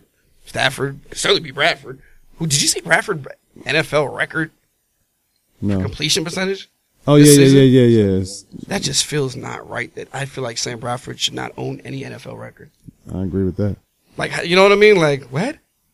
This year? Yeah. Sam Bradford set an NFL record in anything? Like, there was no point in time when he was overwhelming anything. That's just like... Kirk led the league in percentage last year. Yeah. But this was set an NFL record. Yeah. like that, like on a team that was irrelevant and on what we've been calling all year long, one of the worst offenses in football. I would think somebody like Mark Brunell, Alex Smith. Somebody like Alex Smith would own a record like that. He's really just dumping the ball off, you know. Yeah. All right. Well, I mean, that's the Redskins. I guess so. As a whole, just to conclude, you say no, pass, let him go. But I don't know what he wants, so that's why I don't. He wants all his. He wants. I don't know what all his is. Is it 20? Is it 25? Is it 23? What is all his? What Brock is at 3 years 70. I gotta check. Brock is at 70, and I don't know the terms, but it's over 20 a year. He should. I mean, he should definitely get paid more than Brock. But he got. Right. But I mean, he didn't play. He didn't play for the minimum this year. He played for $20 million. $20 million. $20 million, and at which point I think he'd be fine with that again, which would be 4 years 80, 5 years 100. And my guess is that's where we start at. I'm not even sure he's accepting that. I gotta look deeper into this. I gotta see his numbers and all that. Cause like I said, if I'm the Redskins and he's a Redskins fan, and I know we supposed to be in this playoffs. We got a home game at home, and you go out there and you don't put up no points at all. He got weapons, man. And you have weapons. They have weapons. I think they you had got very weapons and you can't score. I think they have very suspect play calling. Way too many times with just you find yourself watching a Redskins game and scratching your head and you say, did they just throw a fade route to Deshaun Jackson and in the end zone? Like what the hell was like? Who throws fade routes to 5'9" receivers in the end zone with Patrick Peterson guarding them? Like what? How did you think that was going to work? And how many games did we see? Like Lamont points out, and it's a great point now that I'd pay a lot of attention to when we seen these games. Like I text you that one game, DJ, where you guys lost by like 6 points or 7 points, and Eli throws the ball 65 times and runs the ball like what the hell is that?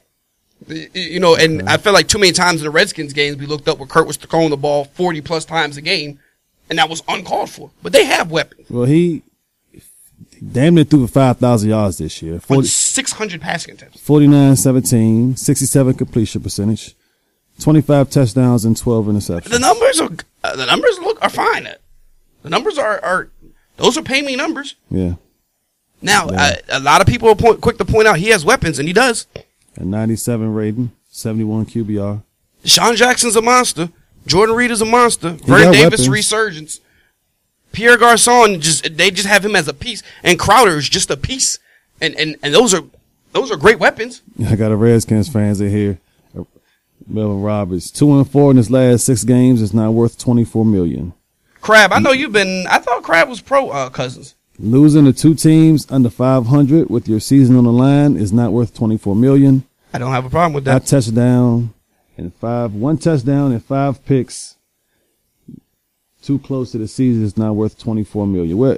See, that's what I was trying to figure out what the number is. He's getting to that argument is that the I number said 24. I thought it was 20. Like if the argument is that I don't think he can beat good teams and win big games, I'm okay with that argument. Like I can agree with that. But then on the flip side of that argument, and that's really all that matters, you know. But then you're saying to yourself, like, do you want to go into Green Bay in January with Colt McCoy? Yeah, do you want to go there? Yeah, that's fine. I'm fine. I can go either way. You know what? So as we move on, because we could talk about this forever, I'll go with you and say fine. Let him go then. Only because I do not think that at this point in his career, but I'm also while I'm there, I want to be on the record. I don't think it's going to get better. I don't think you get rid of Kirk Cousins and it gets better. I'm saying keep him, but at a price. If he starts talking that 20 to 24, then yeah, I let him hear go. callers and they're like, I think we should keep Kirk Cousins at like $12 million a year. Stop it. You know, I mean, why not ask him to play for free then? You know, like that's retarded. That's like I told you. I think that's a nice house. I'll offer you $50,000. You know what I'm saying? Like, because I can get one in Wisconsin for that. That's just not how it works. It can get better. It just depends on where you spend your money. Now, if you spend it in good places, it can get better. But if you just don't get Kirk and you just don't do nothing else, yeah, it's going to be here. We might know as what well it's going pay to be. him. I agree, because what you're going to end up with is that $12-15 million shopping cart. You know what's in there? Case Keenum. All right, look, check this out. what's the guy that was battling Mallet in Texas? The one who was doing good, but then got destroyed in the Hoyer. Those are the names that you're getting. Andy Dalton, $16 million a year. Alex Smith, $17 million. Sam Bradford, $17. Tony Romo, $18 million. Like, that's where I'm at there. So, like, Carlos, he didn't do it by the year. I guess he did a whole contract. Okay. Luck 123, Cap 114, A-Rod 110, Romo 108, Cam and Matt 103, Andy 96, and Tyrod 90. But the way that works, and you know as much as anybody, DJs, it works like when those people sign those contracts. Yeah. Like, if I'm an agent, I'm not competing against somebody's contract that they signed in 2011. You know, like, those are 2011 numbers. That's the same way in the housing market. Like, well, the neighbor sold that house 6 years ago. Mm-hmm. Like, that's not an accurate number. Right.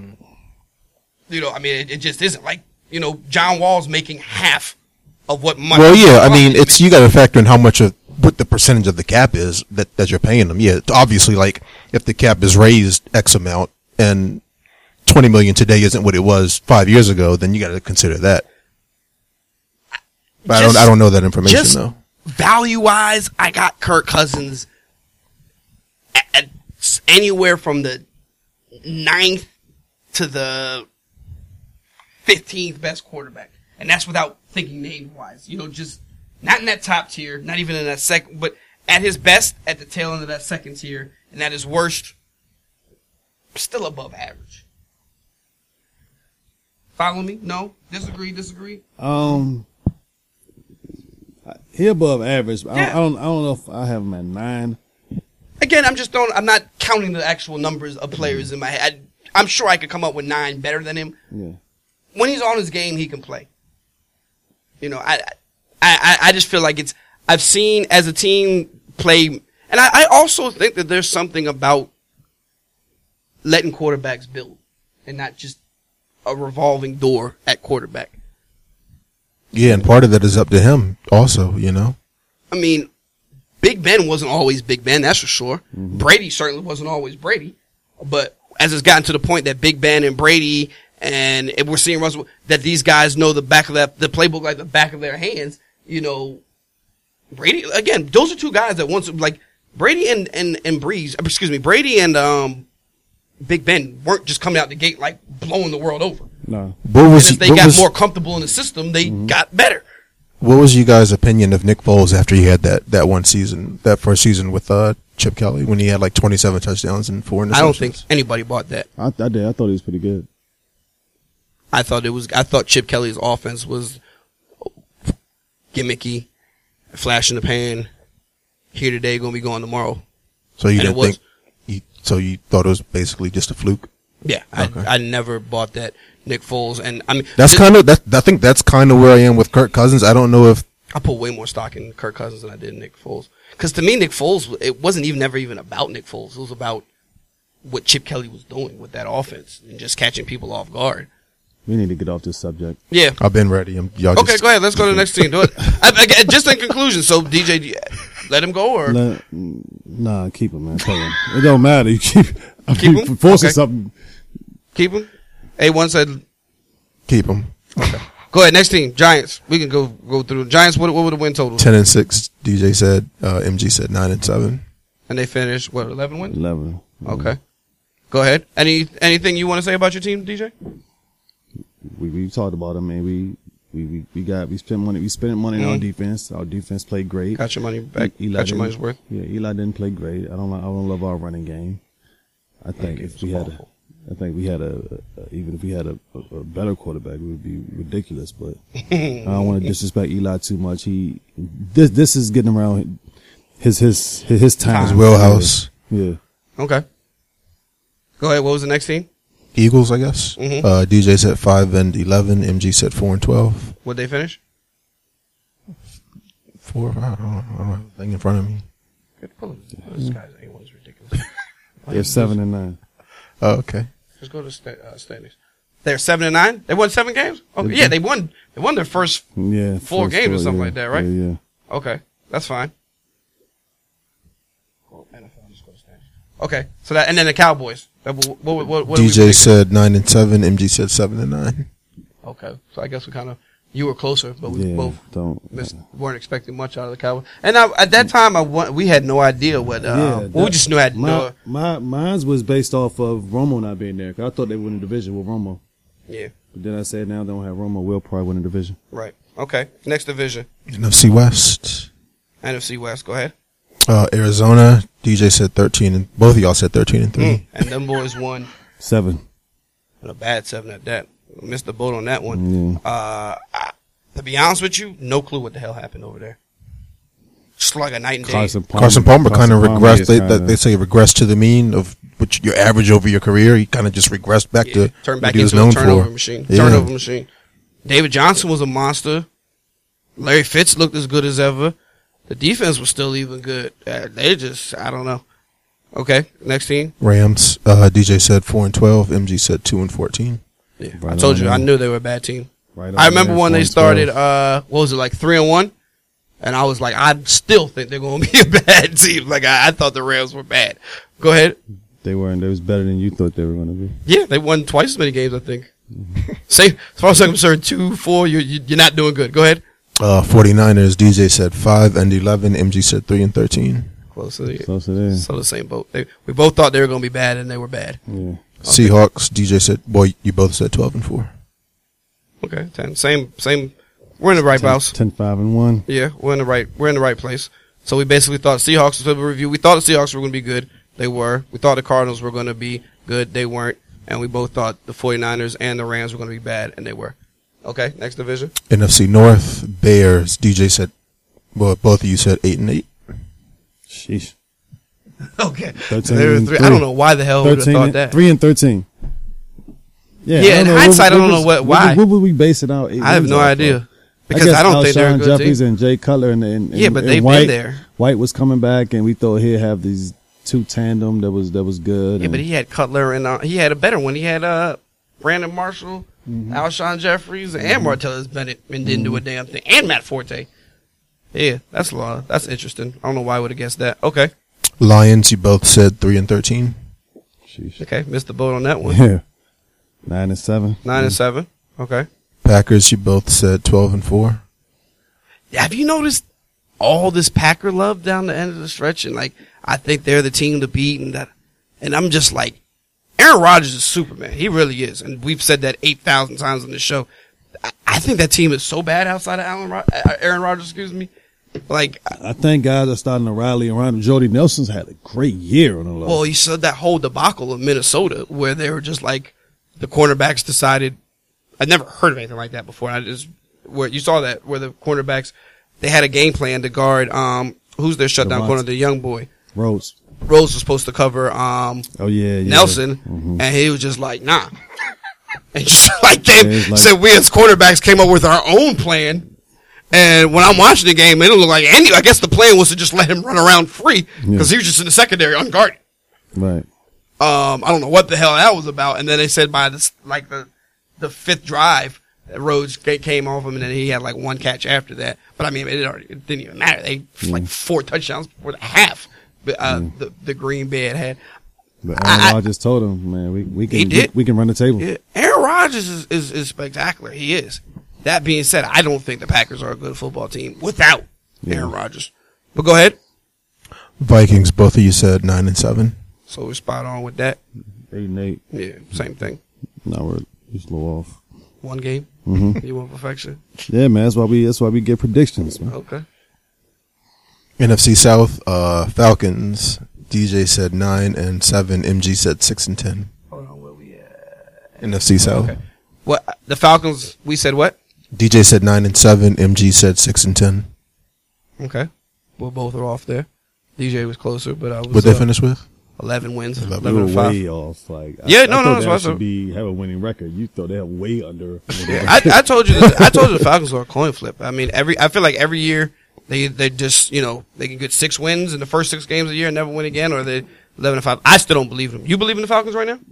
They're better than I thought. I thought they would be. They're better than I thought they would be. But I thought they would be a good team. Okay, go ahead. Panthers. You both said. What do you think you guys said? High. I think it probably said. I know Like DJ wouldn't have been as 12-4, high. I was going to say I might have 13-3. said 13-3. Yeah, you both said 13-3. They ran through the NFL last year, dude. They literally ran through the NFL last year. Is this the first? Is this well, I guess in recent history that both teams that were in the Super Bowl didn't make the playoffs the next season?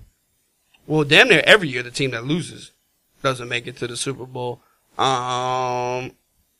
Being as the Patriots are almost always one of the teams, whether the winner or the loser, it definitely would be the first time in a while, I'd imagine, yeah, that one of the winner and the loser didn't make the playoffs. Okay. Saints, DJ said 8-8, and MG said 6-10. So we split that. You were 1 over, I was 1 under. Bucks. Saints were irrelevant pretty much the entire season. Yeah. Bucks, you both said 8-8. And they were 9-7, so we're right there with that one. Okay. AFC East. Buffalo, you both said 9-7. Go. Buffalo, we said 9-7. They finished 7-9, and fired their coach, which we already talked about that. Go ahead. Dolphins, DJ said 6-10. DJ said 5-11. MG said 6-10. Yeah, well, we both missed the boat on that, and I don't even know if I want to change my opinion on the Dolphins. Right. I just maybe didn't pay attention to their schedule, and what other teams were going to be doing, because I said 6-10 and they finished 10-6. I today feel no different about the Dolphins than I did when I made that pick. Yeah, I'm with you. Okay. Like that's how I feel about them. Go ahead. Patriots, you both said 10-6. Oh, but hold on. You see Blunt came out and what he had to say about Sue? No. And called him just like, a dirty player, and that nobody in the NFL likes him, including the majority of his teammates. No. And you know how many of his teammates came out and refuted that? I haven't heard any. I mean, we've been hearing about Sue for how many years now? Definitely since he was in Detroit, at least. I mean, for his whole career. And yeah. I mean, after a certain point, it has to be something. I mean, this was the same situation. Not like, it ain't like he don't play a position where he need, like, you dependent on him. But how many times? Does his own thing. How do you not like him? But I think it's just how many times is it the, oops, I stepped on your hand. Oops, I stepped on your leg. Oops, I ripped your head off. But if you're you're his teammate, you like, man, I'm glad he with us. Yeah, it might be, unless he's doing it in practice too. You know what I mean? Or also, what if it's like, you stepped on so-and-so's hand, and then now he undercuts me. And, it's like, thanks a lot, DJ. That had nothing to do with me. And now that situation. Now, that being said, there's not many guys I would pick over LeGarrette Blount. And that's not the problem you're looking for.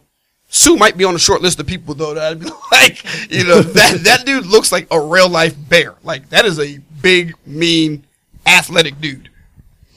We really 10-6. We picked on these guys because Brady was out. I know because Brady was gone 4 games, but what was did you say the Patriots? What did you say? I still thought they would probably be 3-1 without that. I don't. What did we say for the Patriots? 10-6. Both of y'all, yeah. They're 14-2. They missed 4 games. I thought we probably. I think the thinking was we were thinking they would split. So two losses without. But I don't know why you would have thought they would have gotten 4 losses with Brady. Definitely didn't. I thought they would be like 3-1. I thought 3-1 or at least 2-2. I mean, the thing is, on paper, the team's not exactly like oozing with talent or anything. They never are. Yeah, no, I know. No, you're right. They're 14-2 though. I mean, like DJ, I kind of feel like this is deja vu though.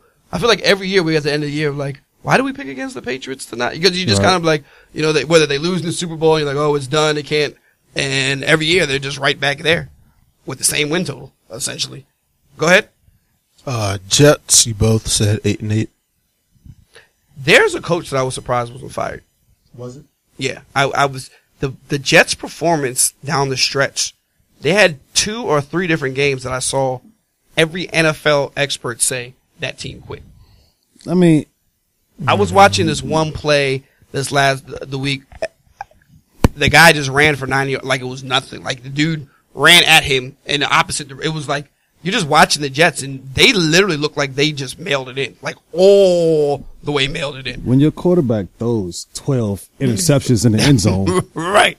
That's not your coach's fault. And for some reason, he keeps getting back in the game. Like every time they try to take him out, he does. But then you replace him, your other quarterback goes right out, your other rookie quarterback comes in and stink it up, and you have no choice but to play the quarterback that continues to throw the ball to the other team. Here's the reason that I said it's not even so much as the record. Look at is the start at the beginning? Okay, so I had that wrong. Their last 4 games. Okay, going back to the Cardinals, 28-3, loss. 31-13, loss. 27-17, loss. Then it's just 24-3, loss. And then one win. I mean excuse me, is that the beginning? Am I going backwards? Yes. That's preseason. I think these the last. Yes, those are the last 3. Yeah. Right. Okay. Excuse me. That's right. So against the Rams, you put up 6 points. Mm-hmm. Patriots, that's fine. You don't count the Patriots. The Colts beat you by 31 points. Okay. You beat the 49ers. Then you lose to the Dolphins by 21 points. Then you lose to the Patriots by 38 points. Like, that's where it's just like, man, they lost their last 3 losses by an average of 30 points. 41-3. I mean, yes, the Patriots are a tough team, but 41-3, that's tough. All right, go ahead. I thought Bulls was done. We're going to the AFC West now. Denver. Fitzpatrick will be on the table for you, Skins fan. He'll good. be in that $13 million bin that you guys will be looking at. I'll take Romo at this point. Denver. We should trade Kirk Cousins for Tony Romo. Take Romo anyway. Yeah. All right. AFC West. Denver. Broncos.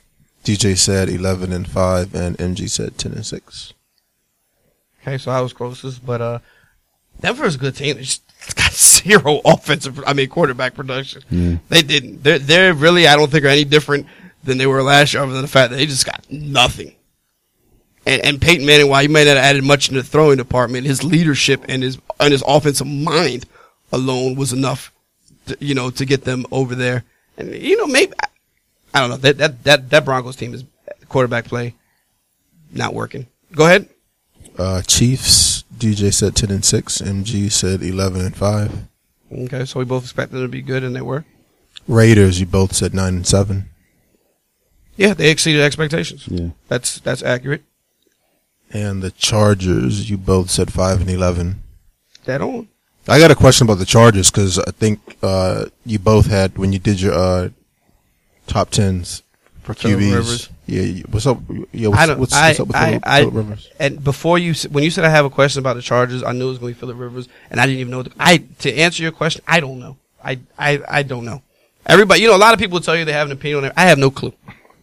I don't. DJ, do you?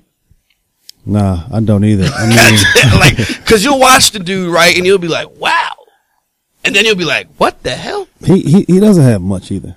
No, he doesn't. He don't have a lot out there. He takes his chances, especially when they down, and because he's a guy that got confidence in his arm. So when you got confidence in your arm and you down and you need to make plays, you try to make plays and end up going the other way. And I don't feel like Drew Brees, for example, has a lot in New Orleans. No, and he still has 5. Drew Brees ever had a lot. Drew Brees actually does Right now. Drew Brees is one of the fastest receivers in the league. Yeah. The rookie Thomas from Ohio State had a great year. They're weapons. He has weapons. They're weapons. Yeah, they're weapons. I'm with you. All I can say about Phillip Rivers, right? Every week he breaks some sort of record and he has these numbers that you're like, that's pretty impressive. This week he just passed John Elway for something. This week he just, some pretty big names, that he's breaking records of. People much smarter than me and know the game much better than me say that he's really good. I'll defer to them. I mean, I feel like so many times I've seen 4 interception games from Phillip Rivers that you just be like, whoa. And that being said, I don't really remember over his career him having a ton of weapons. It feels like it's just been him and Antonio Gates forever. He had Vincent Jackson for a while. He had LaDainian Tomlinson, obviously, as a running back. I don't know. I have no idea what to make of Phillip Rivers as a career. We thought they'd go 5-11 and they went 5-11. Yeah. I don't think much of the Chargers. I do have to believe. Let's put it this way. If the Redskins get their hands on Phillip Rivers, I'd say do it. I think Phillip Rivers is a real quarterback. I do think that. I think if Phillip Rivers is in a Redskins uniform next year, I feel good about that. If Phillip Rivers was in Denver, they'd win a Super Bowl. Yeah, right. I agree with that.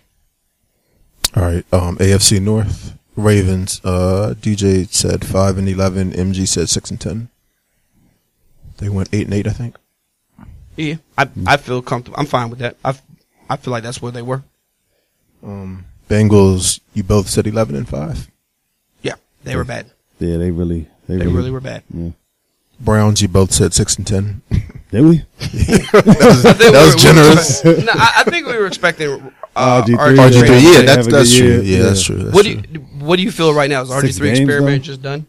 I'd give him another year. I thought he played well. I thought he played well the last game or two. My thing has shifted now. Before I had to wait and see. Let's see what he can be. I think that my concern with him isn't whether he can play. I don't think he can stay healthy I think if you can even get 6 games out of RG3. I mean, like, this dude just gets hurt. I also think if he goes to Denver instead of going to Cleveland, different all the way around. His whole career is researched. Yep. No ifs, ands, and buts about it. Steelers, you both said 10-6. Okay. 11-5. So we're right there. But we predicted the Bengals to win the division? Yeah. Yeah, I think they'd won it like almost 3 or 4 years in a row. Okay. AFC South, Texans, you both said 8-8. This was just an awful division. Uh-huh. Colts, DJ said 9-7. MG said 10-6. Okay. Jaguars, you both said 5-11. They're bad. We said we were. Titans, DJ said 7-9. MG said 4-12. This whole division, I think, stinks. And the only thing I'll say about this division is I think the Titans are. What did I say? 4-12. 4-12. Yeah, I think the Titans were a much better team than if there's the Texans won the division, so I don't want to take anything away from them. I think Brock Osweiler was awful. I thought Jacksonville was awful. I think the Colts team they're going backwards.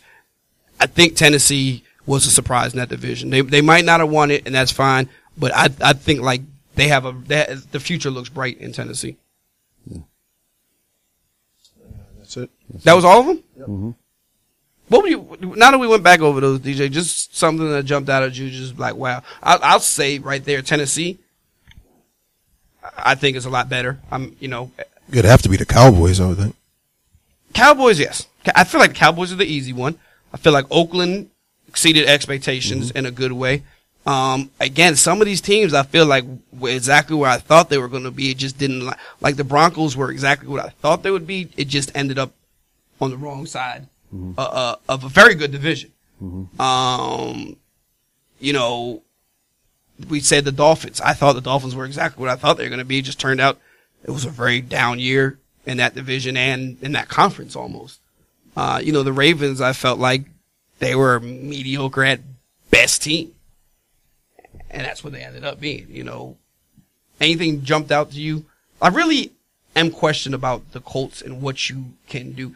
I noticed a lot of people, somebody posted something in the Sports Talk group and was saying something along the lines about Andrew Luck and, whatever the case may be. And is it da-da-da-da? Just as a guess, how do you think Andrew Luck did numbers-wise this year? Because the thing that jumps out to me that's really weird is, and I want to say that you chimed in, there's this thinking that he's a turnover machine. Mm-hmm. What do you think Andrew Luck's numbers were this year?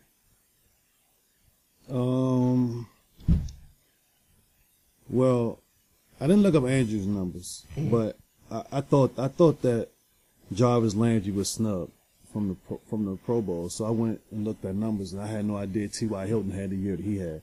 So T.Y. Hilton's numbers was going to make me believe that Andrew Luck's numbers was pretty good. He's probably around 4,500, probably around. Remember, he missed one, if not 2 games. Definitely missed one. Did he miss 2 games they won? Pull up Andrew Luck's games played. Yeah, see, I mean. He missed 1 for sure when he with that concussion, but for some reason I want to say 2. But go ahead. 45. Let me see, but I might change that depending on how many games he played. 2. He missed 2 games. 2 full games? Week 10 and week 12. All right, so I'll say he's around 41, 4,100 yards around. Oh no, he only missed one game. Okay. Say 4,300 yards, 29 touchdowns, 12 interceptions, about 7 fumbles. Pretty almost dead on to the T. It's 4,300 yards? 42-40. 31 touchdowns? Yeah. And 13 interceptions. 13 interceptions, which I think is almost identical to what you said. I said 29, right? How many fumbles? Because he does that too. 6. I said 6. Okay. So the point being is that when I went and looked at it, because I actually thought he would have called it a down year. And then when you ask most people, they'll say it's a down year. You tell me a quarterback who is going to get me in 14 games, 31 touchdowns, 13 interceptions, so almost 3-to-1 touchdown to interception ratio, and 4,000 plus yards in a down year. And hold on, the team led the NFL in drops and sacks. So he also got a lot of those Blake Bortles stats this year too. And I was saying that early in the year. But the difference was he was coming back and winning. Game by game. A few of them. They were coming back and winning. He won 8 games. So, I mean, he didn't win Matthew Stafford did it last year. Almost exactly the exact same numbers, almost. Yeah. They're not a good team. That division is not a good division. And I think Tennessee is going to be okay. So he should really shred that division. Not with that. Not if his team. I don't think any of those teams are good. The Texans are a quarterback away. They're ready. They got a talent. Mm-hmm. I don't think it gets better. Like unless he gets beat up, dude. He gets beat up a lot. Yeah. Jacksonville's going bad. I like Tennessee. They were a bright spot, and I think the biggest question going into next year, and it might even be nothing, is if Romo can get on one of these teams. Dallas, Denver, Texans, Giants. Yeah, that's not gonna happen. But you ask yourself, I don't even know if mathematically, from a cap standpoint, if the Texans can just 1 year in to Brock Osweiler. I think he counts like $24 million against the cap next year. Yeah. So I don't even know. I think they're stuck. You're just stuck with him. Yeah. So I guess you say Denver, and then you ask yourself, if you're Jerry Jones, do you want to almost like you're gonna have to fix them? Do you want only thing? Jerry, as a friend of Tony, look at him like a son. Maybe what he can do is pull off some kind of trade, just to be like, man, give you a chance. You my kid, man. I'm gonna give you a chance. You earned it. I mean, which is, everybody hates on that. I don't have a problem with that. Tony Romo did everything he was asked to do. He really did. And I love him. And for a long time, he was working with not much. Yeah. Okay, so let's get into the playoffs, and then we can get out of here. Pull up those teams.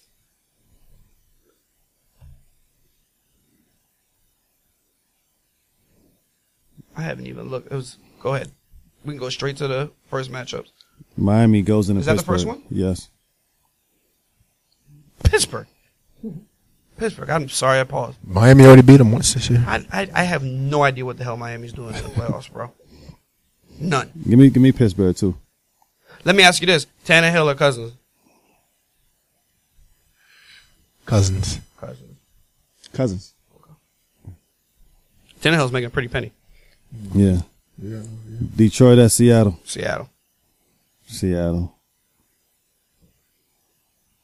New York at Green Bay. DJ, going with your heart or your head. That's a coin flip because again, we've been there twice and won. I told you, I think Green Bay is a lot of hype right now. Yeah, Aaron Rodgers is just so damn good. He is. Our defense has been playing great. Like Giants, man. If Eli don't throw 2 interceptions, we win. I feel like Aaron Rodgers is Superman, and I think it's too much. It's too much. Give me the Giants. Give you the Giants? Yeah. And that being said, if we're sitting here next week and the Packers beat them, I wouldn't be surprised at all because that's you don't want to bet against Aaron Rodgers. They're on the road too. Yeah, going into Green Bay. I just think the Giants are a much better football team. Oh shit, I forgot. The Raiders got to go to Houston. Yeah, I hate when stuff like this happens. Hate it, right? Because it's not because the Raiders, right? Like this one, you say here's the thing. There's two teams that we say Texans don't even belong in the playoffs. Yeah. And now the Raiders don't have their starting quarterback. Raiders should have been getting home field advantage. Right. So it's like now we're watching a team that doesn't belong in the playoffs versus a team that doesn't have the quarterback who got them to the playoffs. But this is what happened last year in Cincinnati. Yes. The guys asking for Lovie Smith's job, and I'm like, for Marvin Lewis' job. But I'm like, last year, this guy going to the playoffs, winning the division, and they still almost beat Pittsburgh. And then for some stuff that they want to blame him. Yeah, without Andy Dalton. You want to blame him for what Burfict do or what Pac-Man do? You can't blame that man for that. I feel like the same things happened to the Texans, though, about 3 or 4 years ago when it was their turn to win. When they had that window and they had like 13 wins, and then their starting quarterback and their backup quarterback got hurt. And I think they ended up winning a playoff game with, I'm trying to remember what the guy's name was, the third string quarterback. A couple years back. Remember when Arian Foster and everything was going good for them and that defense was elite and all of that? I'm trying to think who that quarterback is. It was a third string quarterback. Because remember the backup was the USC boy. Was it Matt Leinart? Matt Leinart was the backup and he came in and got hurt right after Matt Schaub got hurt. I don't remember who that was. Okay. That being said, I have 7-1 at home this year. If Matt Schaub, if Derek Carr, if Carr is playing, this is a no-brainer. For me too. Now it's like I have no idea. I don't know who this quarterback is. So I don't really know. You know what? I know the quarterback isn't Brock Osweiler, so I will go with the Raiders. That's tough, right? 7-1 at home. Raiders playing without Carr. If the Texans said today, I believe that's what I read, that Brock Osweiler was going to be the starter. He's starting. Brock's starting. I can't get up. I think he's. I don't know. But JJ Watt's playing. No, I'm joking. I was like, really? I just put him in a quarterback. They should give him a shot at quarterback. I don't know. What are you saying? I feel like Houston's going to win, but I don't think they deserve it. I don't either. And you know what? I think you're right too. I think the Texans are going to win. They're at home. It's a playoff game. 7-1 at home. Who is the Raiders quarterback? I don't know. Mick something with an M. A1. Who's that? Click on it. McCoy. I don't know who this kid is. Raiders to stand. Latavius Murray. McGloin. Yeah, I don't even know who he is. Yeah. Hell, I guess the Texans, right? Should they roll with Matt McCloin or Connor Cook? Connor Cook. I don't know. Gotta pick one, bro. No, I'm picking Houston.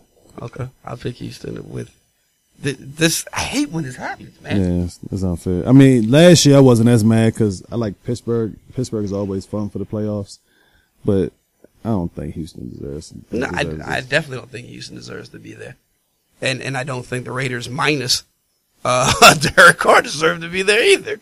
I mean, that is that. But there's some other guys on the Raiders team that's played their butt off this year. Khalil Mack, boy, monster. Khalil Mack. That offensive line has done him wonders. Crabtree and Cooper. Yeah. I don't know. I really felt like the team played better without Brock Osweiler. Yeah. That's a really tough game to pick. The Cowboys, real deal? Yeah, they are. I think the Giants just might be their kryptonite this year, but the Cowboys are good. Okay. And AFC, any reason to think anything other than the same old, same old? Nah. Nah, right? Nah. I feel like New England dodged a bullet with if I'm New England, I'm happy Denver's not in there. Yeah. It depends on if Kansas City can get there. We don't have to go to Kansas City. That's if I'm New England, that's what I'm thinking. Like, by getting back in time and getting a week off and getting home field, we're asking ourselves, do you believe that no Derek Carr? The question becomes, do you believe any team that's in the AFC can go to Foxborough in January and get a W And my answer would be no. No. I would believe in Denver. I'm really tired of this story. It's getting old, right? and it's just like, there's a handful of teams that you say, Seattle, the Giants, Denver. But how crazy and it's just it like if Tom Brady and Eli met up again? I feel like they'll kill us. Like something. You can't just keep because you can't just keep. Yeah, no. Yeah, they'll be pissed off for this one. They can't just keep letting this man be here, man. But how ironic would that story be, though? Like that Tom Brady starts the year off on a 4-game suspension, and this time last year, all we're talking about is deflated footballs and cheating, and then I do my 4-game suspension. The dude finished with 20-something, 2 interceptions. You know what I mean? Mm-hmm. Like, and then you just do the Super Bowl again. It's just like, now what? You know what I mean? And again, I really feel like they got a big help by Denver. Yeah. Not being there. Mm-hmm. I feel like that helps them. Another team that's always played them tough than just Ravens didn't get, they're not in the playoffs. Mm-hmm. Those are teams that aren't scared of New England, mm-hmm. have played them tough over the year, and they don't have to face either one of them. If I'm New England, the only team that even stands a chance is Pittsburgh on that side of the ball. Yeah. And Pittsburgh would have to come to them. Yeah. Yeah, it looks like more of the same. Just get right back there.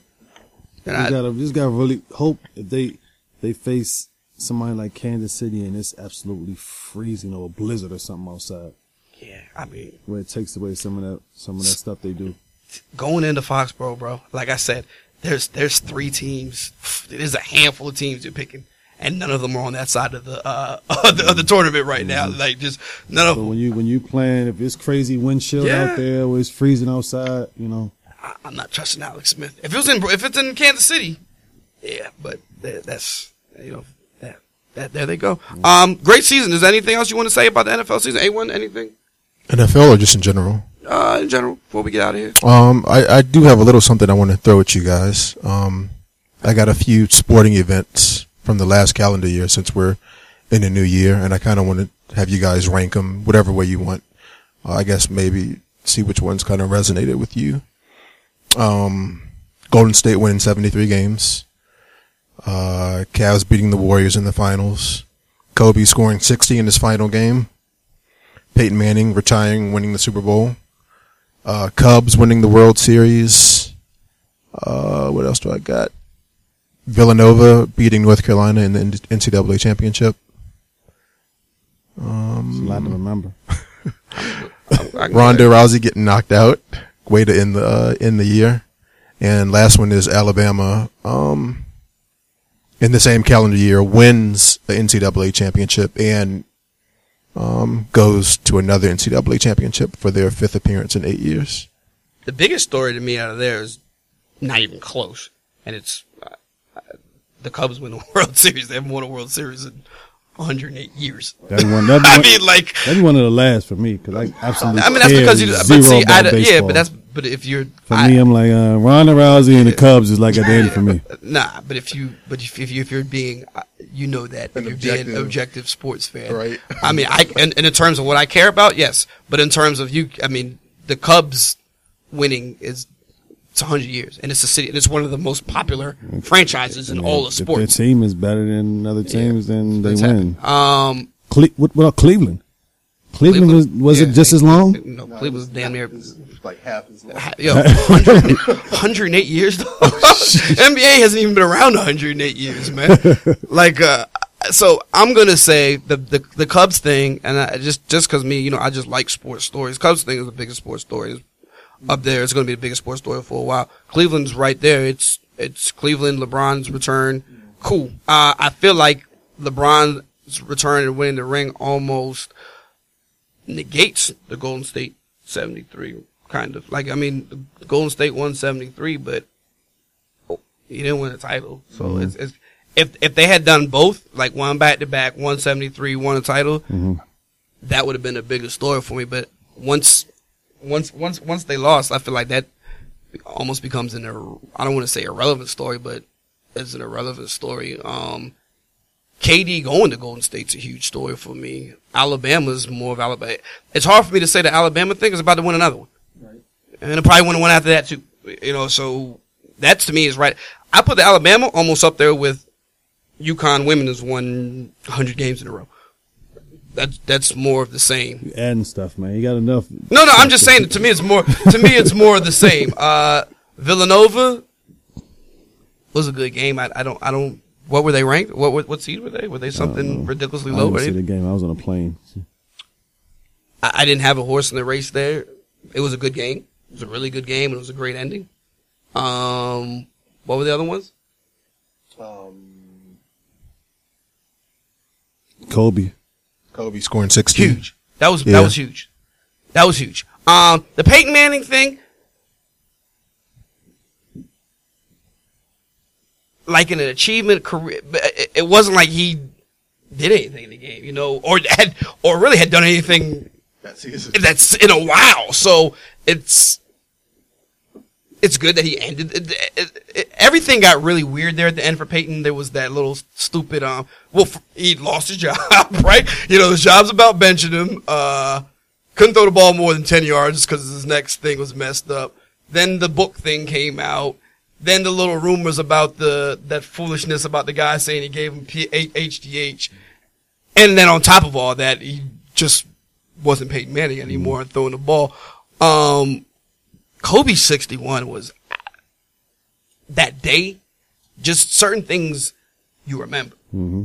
And I remember that buzz. I remember it was the same day that Golden State won 73, and it wasn't even close. What was the bigger story? Yeah. Like, wasn't even close. It's one of the weird things that at my job we closed.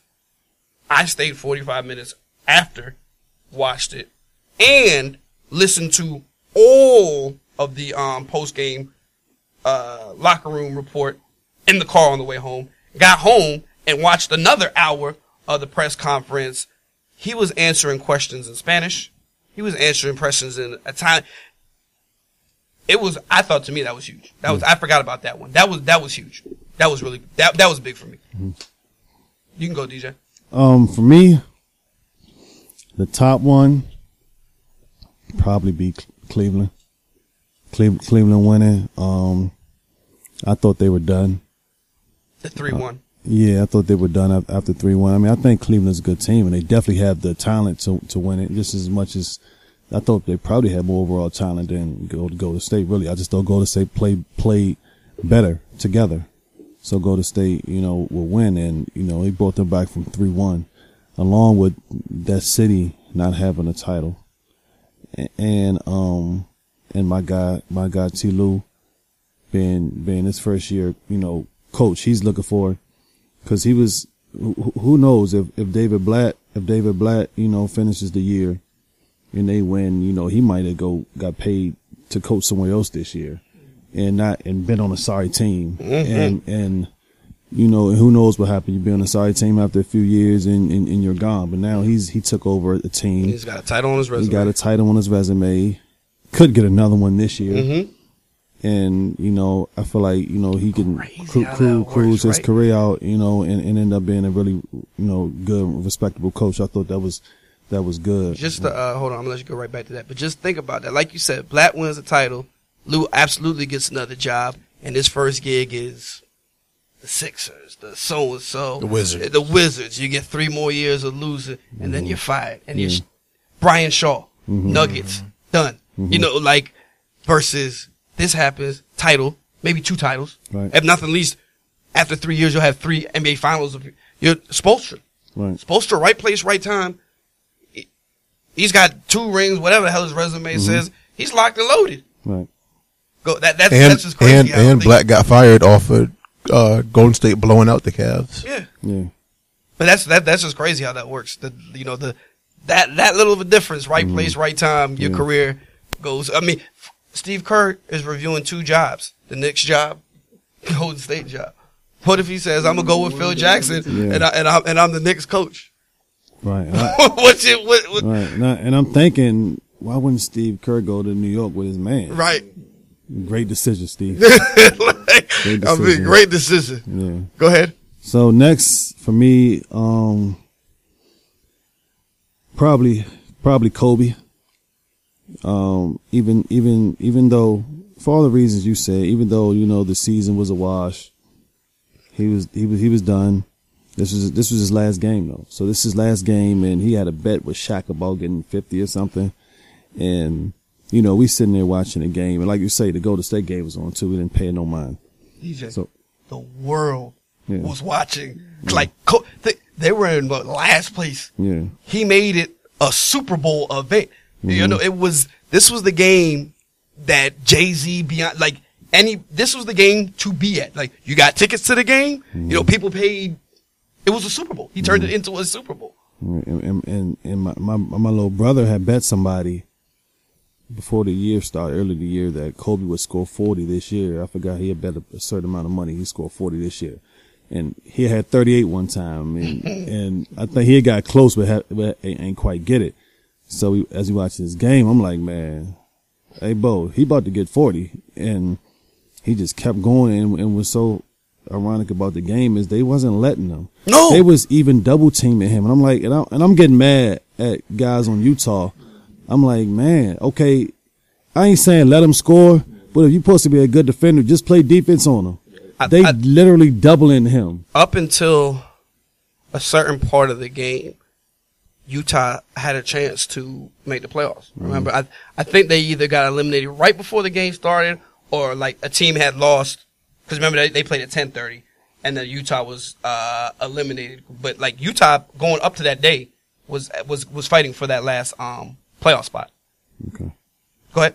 Well, so yeah, all this was happening, and I'm like, why are they doubling this guy, man? He gonna get 50 on y'all. Just play your defense. But like I say, they're really trying to get the ball out of his hand. Like they don't want him to have a good game.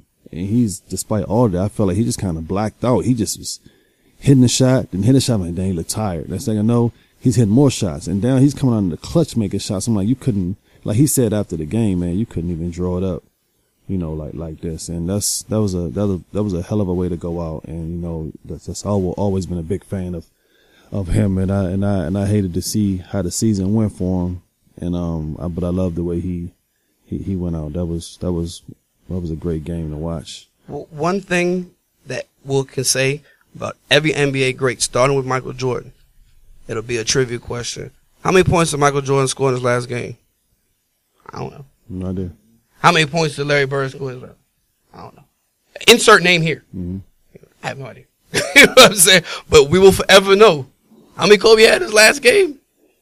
That's gonna be, it's gonna be like, it's up there with the Mike's fifth double nickel in the Garden when he came back out of retirement. Mm-hmm. It's like one random game that didn't mean anything that everybody knows your point total for. Right. The next one for me, might be Peyton. Even though he didn't have, a great year, but we seen this year without him, how the team's doing. It sometimes not all about the numbers. Is he getting everybody in the right spots where they supposed to be? Sometimes the throw's not there, and I mean he even had a lot of drops last year too, along with some of the missed throws. But Brock Osweiler wasn't winning the Super Bowl with that team. Peyton had to be there, to do that, even with the defense they had, and just with everything he's done over his career. And a few years ago, he threw 55 touchdowns and ended up losing to Seattle. And a lot of them things, because I look at him with a biased eye sometimes, but a lot of those things I can tell you places wasn't his fault, and with interceptions and a lot of that stuff get blamed on him. I'm glad he went out the way he went out on the Super Bowl. Now he can say he got two. What else we had? We got Golden State, Villanova, Alabama. Yeah. I mean, okay, yeah, but I don't want to take away from the Cubs thing. I'm just not a baseball fan like that, so I mean, I didn't even know that. Good for them. I'm glad they, they finally 100-something years. Though. 108. Yeah, that's rough. Was though that the team they were playing was Cleveland, and theirs was like 60-something. That seems like nothing compared to 108. Yeah. Rousey. No. she's last probably on that. You know, Alabama is just a great organization. They're going to continue to win. I was very impressed by the 73 wins by Golden State. It's sad that it came down, you know, to them losing, but I love Golden State. I love watching Golden State. They're a great team. The Steph Curry hate is really weird, right? But that's part of it. When you get to a certain level, that's going to happen. Curry just strikes me as one of them dudes that if you say you don't like him, it just sounds like something's personal there. Yeah, I mean, I love Curry and especially how unselfish he is. You know, I mean, he's probably the most unselfish superstar. It's like he don't care about being a superstar, and he's fun to watch. You think it's specifically Curry hate or Golden State hate? Nah, Curry gets. Man, this dude, you'll be like, name this. People who'll tell you that some random guy, you know, I'll give me Michael Carter Williams over Steph. Like, and he'll be like, what? And he'll be like, no, man, he's a better defender. Like right now, especially like right now, like they really have taken Steph out of the conversations of, you know, top players, and he's not even starting an All-Star game now. And yep. Yeah. People want to all of a sudden when it comes to Steph Curry, everybody acts like he's the first superstar who's not a lockdown defender. You know what I mean? Or for some reason, as if James Harden out there and guard nobody. You know, but nobody mentions that. But when it comes to Steph Curry, you know, it's like, yeah, he can do this, but he can't guard anybody. There's a lot of Steph Curry hate out there. A lot. Yeah. A lot. Yeah, if Steph really wanted to go out there and, you know, average 12 assists, he could. He's just out there playing basketball. He's not playing for stats. He's out there having fun. He's shooting the ball from half court, and he's just out there just having fun. It's not even about numbers. He's just trying to win games. Guys out there literally playing for their stats. I 100% agree. And we've seen, we didn't get, you know what we didn't say? These numbers now. Harden, 51, 17. I'm not even gonna, I don't like watching Harden play a lot of times but a lot of guys do that. Westbrook starting to do it a lot too now. Guys just, when that acting, when somebody's shooting you close to them, they flailing their arms and kicking their hands and putting the ref in position to call fouls is absolutely not fouls. Y'all already good enough, but you don't need to get that extra. Beat the guy, score. If you go strong, they're gonna foul you. They doing the extra stuff, and but that game Harden had was unbelievable. He shot 50%, and it is. I can't be mad at that one. But I ain't see it, but it's starting to be every night between him and the other guy. I don't even want to say it. Their numbers are pursued. 51 and 17. I mean, I'm sure he didn't aim set out to say I'm gonna do 51, 17, and 17. No, the rebounds for me is but these dudes, like this whole idea that going into the year, Westbrook was going to have this F Durant campaign going on, and he was going to prove the world that I was just going to rack up a ton of ridiculous numbers, and that's it. Mm-hmm. You know what I mean? Like, wow, okay. And this idea that everybody's like, see, told you. Who didn't think that Russell Westbrook can put up eye-popping numbers? Everybody said once Kevin Durant made his decision to leave, everybody said, okay, well Russell's going to have the triple-double now. No, they didn't. Right? They probably didn't know it'll be reality. Yeah, but everybody in their head was like, okay, he's probably getting close to average a triple-double. And when you watch those two players play, you can tell numbers are in mind. And like you said, I don't think Steph Curry gives one damn lick about what those numbers are. Me neither. Not a lick. He looks happy. His body language looks fine. Mm-hmm. You know, and I agree with you. He had like 14 points the other day. He's over there having a good old time. Right. He ain't right about it. Right. I think that's... And even last year with him leading the league and scoring and stuff, you know what I mean, games, they literally just sat down in the fourth quarter. And you still, you know what I mean, you don't care about that. I just never really seen it. Yes, that alone, just how many times that he sits down. Mm-hmm. And I just never got the feeling that he cares about it. And I do feel like those two and the other names out there are just really concerned about numbers. And people as a whole are really getting overly concerned. And the same with LeBron. LeBron could go out there and really try to get a triple-double every single game. To me, what makes LeBron impressive, like we said, is that the numbers that he does get without trying. Yeah.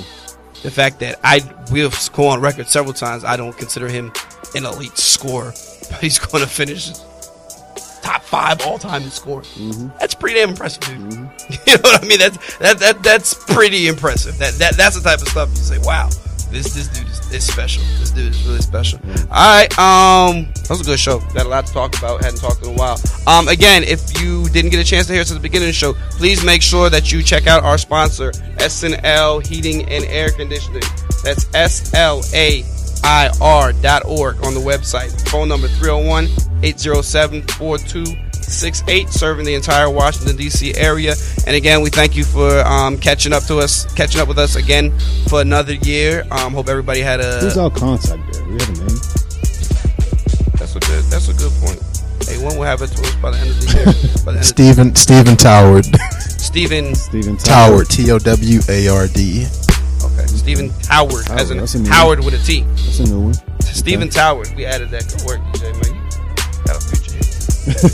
Next time you see us on the Barbershop, might have a little bit of different look, but just stay out. Keep an eye on it and make sure you catch up with us. We're under construction, but we'll figure out a format. We just got a whole A1 on keep knocking down our cameras. Yes, that's unreal. Couldn't even make that up. All right, folks. Again, see you guys next week. Great show. Later.